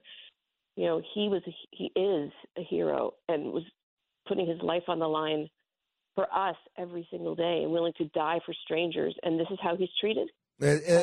I think it's just horrible, and the fact that the FBI and law enforcement would take the words of these communist Chinese agents before even speaking with your husband, who seems like he did everything above board, is just beyond the pale to me. Now, the reason I was eager to have you on the program today is because there's going to be a big fundraiser this Saturday in Nanuet, New York, from 3 to 9 p.m. I'm going to post the information on my Facebook page at facebook.com/Morano fan, but it's in Nanuet, New York, and there's going to be food. Eddie Gallagher is going to be there, who certainly knows a thing or two about going through being through the ringer on this. His group, the Pipe Hitter Foundation, is supporting your husband, and if people want to go, it's going to be at the Pearl River Elks Club at 2041 Elks Drive in Nanuet, New York. We have a ton of listeners in Rockland County, so I'm hoping that we get a big turnout. But even if people can't make the event in person, what's the website if they want to make a contribution to your husband's legal defense fund here? Oh, thank you so much. So it is pipehitterfoundation.org, and my husband's Michael McMahon. So if you follow his profile and you go read his story, then there's a place to donate on his page. And, for us, this is about every American. This is kind of you posted something like, this is a rally for every American that needs to fight back against this kind of thing. And if we don't fight back, it'll continue. So we are going to do that until he's exonerated, so that these decisions are made long before not to do things like this to heroes, innocent people. We are not collateral damage in someone else's agenda. My family is not collateral damage just because of an agenda of somebody else, political, personal, whatever the situation may be. So we have to fight back. So please come. Eddie Gallagher and the Pipe Hitter Foundation has been incredible to us. And the fact that Eddie and Andrea, his wife, are coming on Saturday, there's going to be a lot of support there from cops and firemen and first responders. And we have to get behind each other. And I told Eddie and Andrea, I said, when this is all over, Mike and I will use this experience, and we will help other people. I mean, if I can read through thousands of pages and help somebody and help them with their case, and Mike is obviously an incredible investigator. If we can help with our time to help people who are going through this, we are absolutely going to do it. Nobody's going to stop us. So please come. Yeah, and, no, it's enjoy. going to be a great event. Saturday from 3 to 9 p.m., Pearl River Elks Club, 2041 Elks Drive in Nanuet, New York. And again, if people can't make it to the event, but they want to make a contribution, they can go to pipehitterfoundation.org. You know, Martha, I'm sorry that you guys are going through all this, but, you know, my grandmother used to say that God never gives you more than you can handle. And it sounds like the kind of strength that you and your husband exhibiting, it sounds like this is as unpleasant as it is for you guys. It sounds certainly like something you can handle. Absolutely. You know, we are a strong family. My children are incredible. You know, my kids never should have had to go through this. You know, this is not, shouldn't be part of their life story, to watch their hero father, who they admire and love and adore, who's been there for them since they were born, you know, be treated this way. But you know what? If their parents fight back against it, and we show them that you can't be pushed around by bullies, and we can fight through this and win, don't be afraid. Fear is what stops people from being strong, and fear is something in your mind. You need to get over it. These are people. This is something that happened to us, and we're going to overcome it, and we're going to be stronger, and hopefully our children will see that when somebody does something wrong to you and they mistreat you and they devalue you, you fight back, and you don't give up until you prove them wrong. And if I can teach that to our kids, then we've done our job. And if we can help other people be inspired to fight back against this, I mean, it's scary. They try to scare you, intimidate you. You know, this is not America. This is not how law enforcement is supposed to be to operate. And look, we know so many people in law enforcement, incredible people that work in the federal government who would lay their lives down for us, who are great, incredible people. The people who do the wrong thing, it's a reflection on the entire agency, department. That's wrong. That's not the way this should happen. So what you have to do is you have to make a point to show the ones who have done the wrong thing, to teach the good guys that we're out there fighting for you too, that we respect law enforcement. We look up to and value law enforcement, but we don't value bad cops, period. Nobody likes bad cops. So we need to do something to fix that. If we can, we have to fight. And that's what we're doing. So thank you for having me on. It really does help. Well, because people believe what they read sometimes, and it's just not true. And so we have to get out and get the word out properly. Well, best of luck to you and to Mike. Please continue to keep us posted on this. Best of luck with your event on Saturday.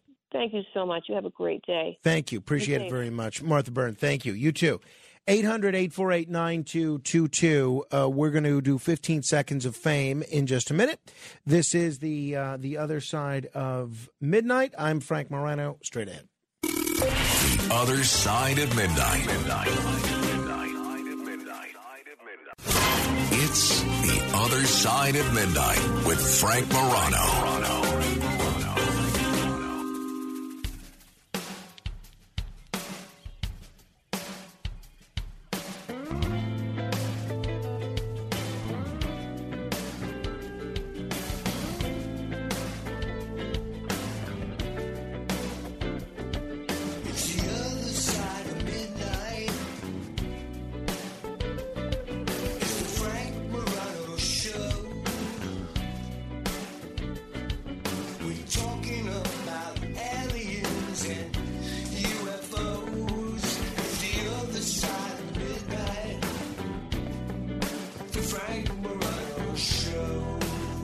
Thank you, Andy B. This is indeed the Frank Morano program, the other side of midnight. Couple of quick notes. One, if you want to stay in touch with me, or if you want me to put you on my email list, you can email me and just say, put me on your email list.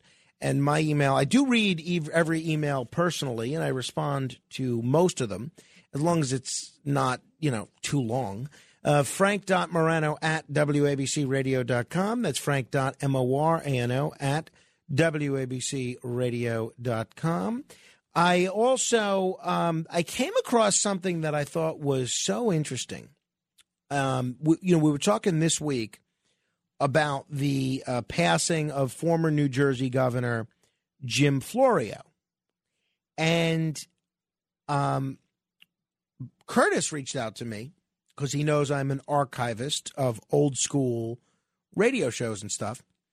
He says, do you have any audio of Bob Grant talking about, Jim Florio? Because, Bob Grant went to town on Jim Florio. He would call him Flib Flab Florio and vowed to make New Jersey Florio free in 93. But so I looked through my stuff and I couldn't find anything. I couldn't help him out. But then I said, let me look online. Maybe I can find something of Bob Grant talking about Jim Florio. Couldn't find anything. But I came across something that was so interesting from 41 years ago. A debate in the New Jersey gubernatorial election between Tom Kean and Jim Florio, two future governors. Kean ended up winning that race, and then Florio would become governor 8 years later after 2 terms of Tom Kean. This was such a great debate. And, everyone always talks about the Lincoln-Douglas debates and how great they were and how different it was back then, that thousands of people would gather to watch these debates without any amplification. And then people would leave, go home to dinner, and then come back out to watch the rest of the debate. And people would go for hours and hours and hours. And I'm sure that is incredible. And it does give you a perspective of how different things are. But I was watching this debate on the YouTube. And I'll tell you what I found so interesting. And my friend Roger Stone worked on this campaign on behalf of Tom Kean, but I know some Democrats that worked on behalf of it for Florio. What was so interesting is this. The moderator of the debate begins by laying down the ground rules and tells each candidate, you have up to 7 minutes for an opening statement. 7 minutes. Can you imagine that today? These days, if a debate even has an opening statement, it's 30 seconds or a minute. There are no debates among gubernatorial candidates these days. What you have is candidates who have these pre-prepared sound bites that they look for a way to weasel into the debate so that it gets repeated on the news for the next 24 hours. There's no real attempt to address serious policy discussions. What it is an attempt to get your soundbite repeated, an attempt to trip up your opponent so he says something dumb that they then report as a gaffe. This debate between Tom Kean and Jim Florio, this was a real debate. And you had 2 men, I think, who were of estimable character, laying out their visions for the state. And it's interesting. I watched the whole thing. I'm not a guy that has a lot of time to watch an hour of video. But knowing what has happened in New Jersey over the last 40 years, it was interesting hearing their questions and their responses to how they would address the concerns that New Jersey would be facing in the future. So I was so taken with this that I link to it on my Facebook page. So if you want to watch this debate after our show, you can go to facebook.com/Morano fan, and I have the debate right up there on top. All right. Without further ado, let us end. Well, actually, Joe in Staten Island has been holding a while. Let me let him comment for more than 15 seconds, and then we'll do 15 seconds of fame. Hello, Joe. Hello, Frank. Yeah, this will be pretty quick. Sure. I was just commenting on the retro deal. I flip phone. I'm talking to you one right now. I got one. Oh, really? And why do you keep the flip phone rather than a smartphone? Well, yeah, my wife would agree with you because she wanted me to get one of those big, nice screen Apple phones or something like that. With me, that'll be broken in 10 seconds. So a flip phone is sturdy. It's small. You could store it easily. This particular one, they're calling it a not so dumb flip phone because it's amazing. It does almost everything that a smartphone does, except that it doesn't have a touch screen. And I should add that I got it for free. Verizon upgraded me for free because I had an old flip phone and they were getting rid of the 3G network that they call it. They had to move up to 4G or 5G. And this they gave me for free. But I should have kept shopping because now I found out they have a flip phone with a touch screen. Interesting. that to me would be the ideal. Well, that's pretty neat. My Aunt Camille has a flip phone, and so does Steve Sharippa from The Sopranos and Blue Bloods. They both use flip phones as well. All right, without further ado, let us give you an opportunity to be heard for 15 seconds. It's time for The Other Side of Midnight. This is 15 Seconds of Fame. Eddie.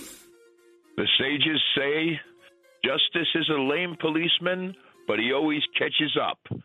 Let's go, Brandon. Steve. The hard left will torture innocent people. And, folks, don't be fooled by the hard left. They'll try to fool you to pretend that you're on their side. Go Buchanan, go. Go Buchanan, go. Go Buchanan, go. Go Buchanan. Arnie. Sid is not a moron, and he needs to Google the Dobbs Ferry Deli shooting. Google the Dobbs Ferry Deli shooting. Mike. Tomorrow, Frank, I'm on the Jersey Turnpike, southbound. You know what? I spoke to Dominic last night. I'll say it now. This horrendous hurricane in Florida. I still haven't got word of my 90-year-old mother and my good sister Carol. Anyone who's got friends or relatives, please say a prayer, be optimistic. All the best. Absolutely. Ralph. Okay, on the $1,000 minute question, would that be a correct answer to say, Frankie, James Earl Jones on the Star Wars question? Yes. Gary. Support the Trump peace initiative in the Ukraine.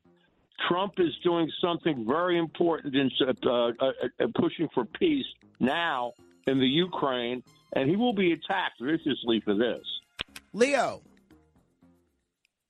Frank, you were in one of the previous shows talking about periodic table of elements by mass, atomic mass.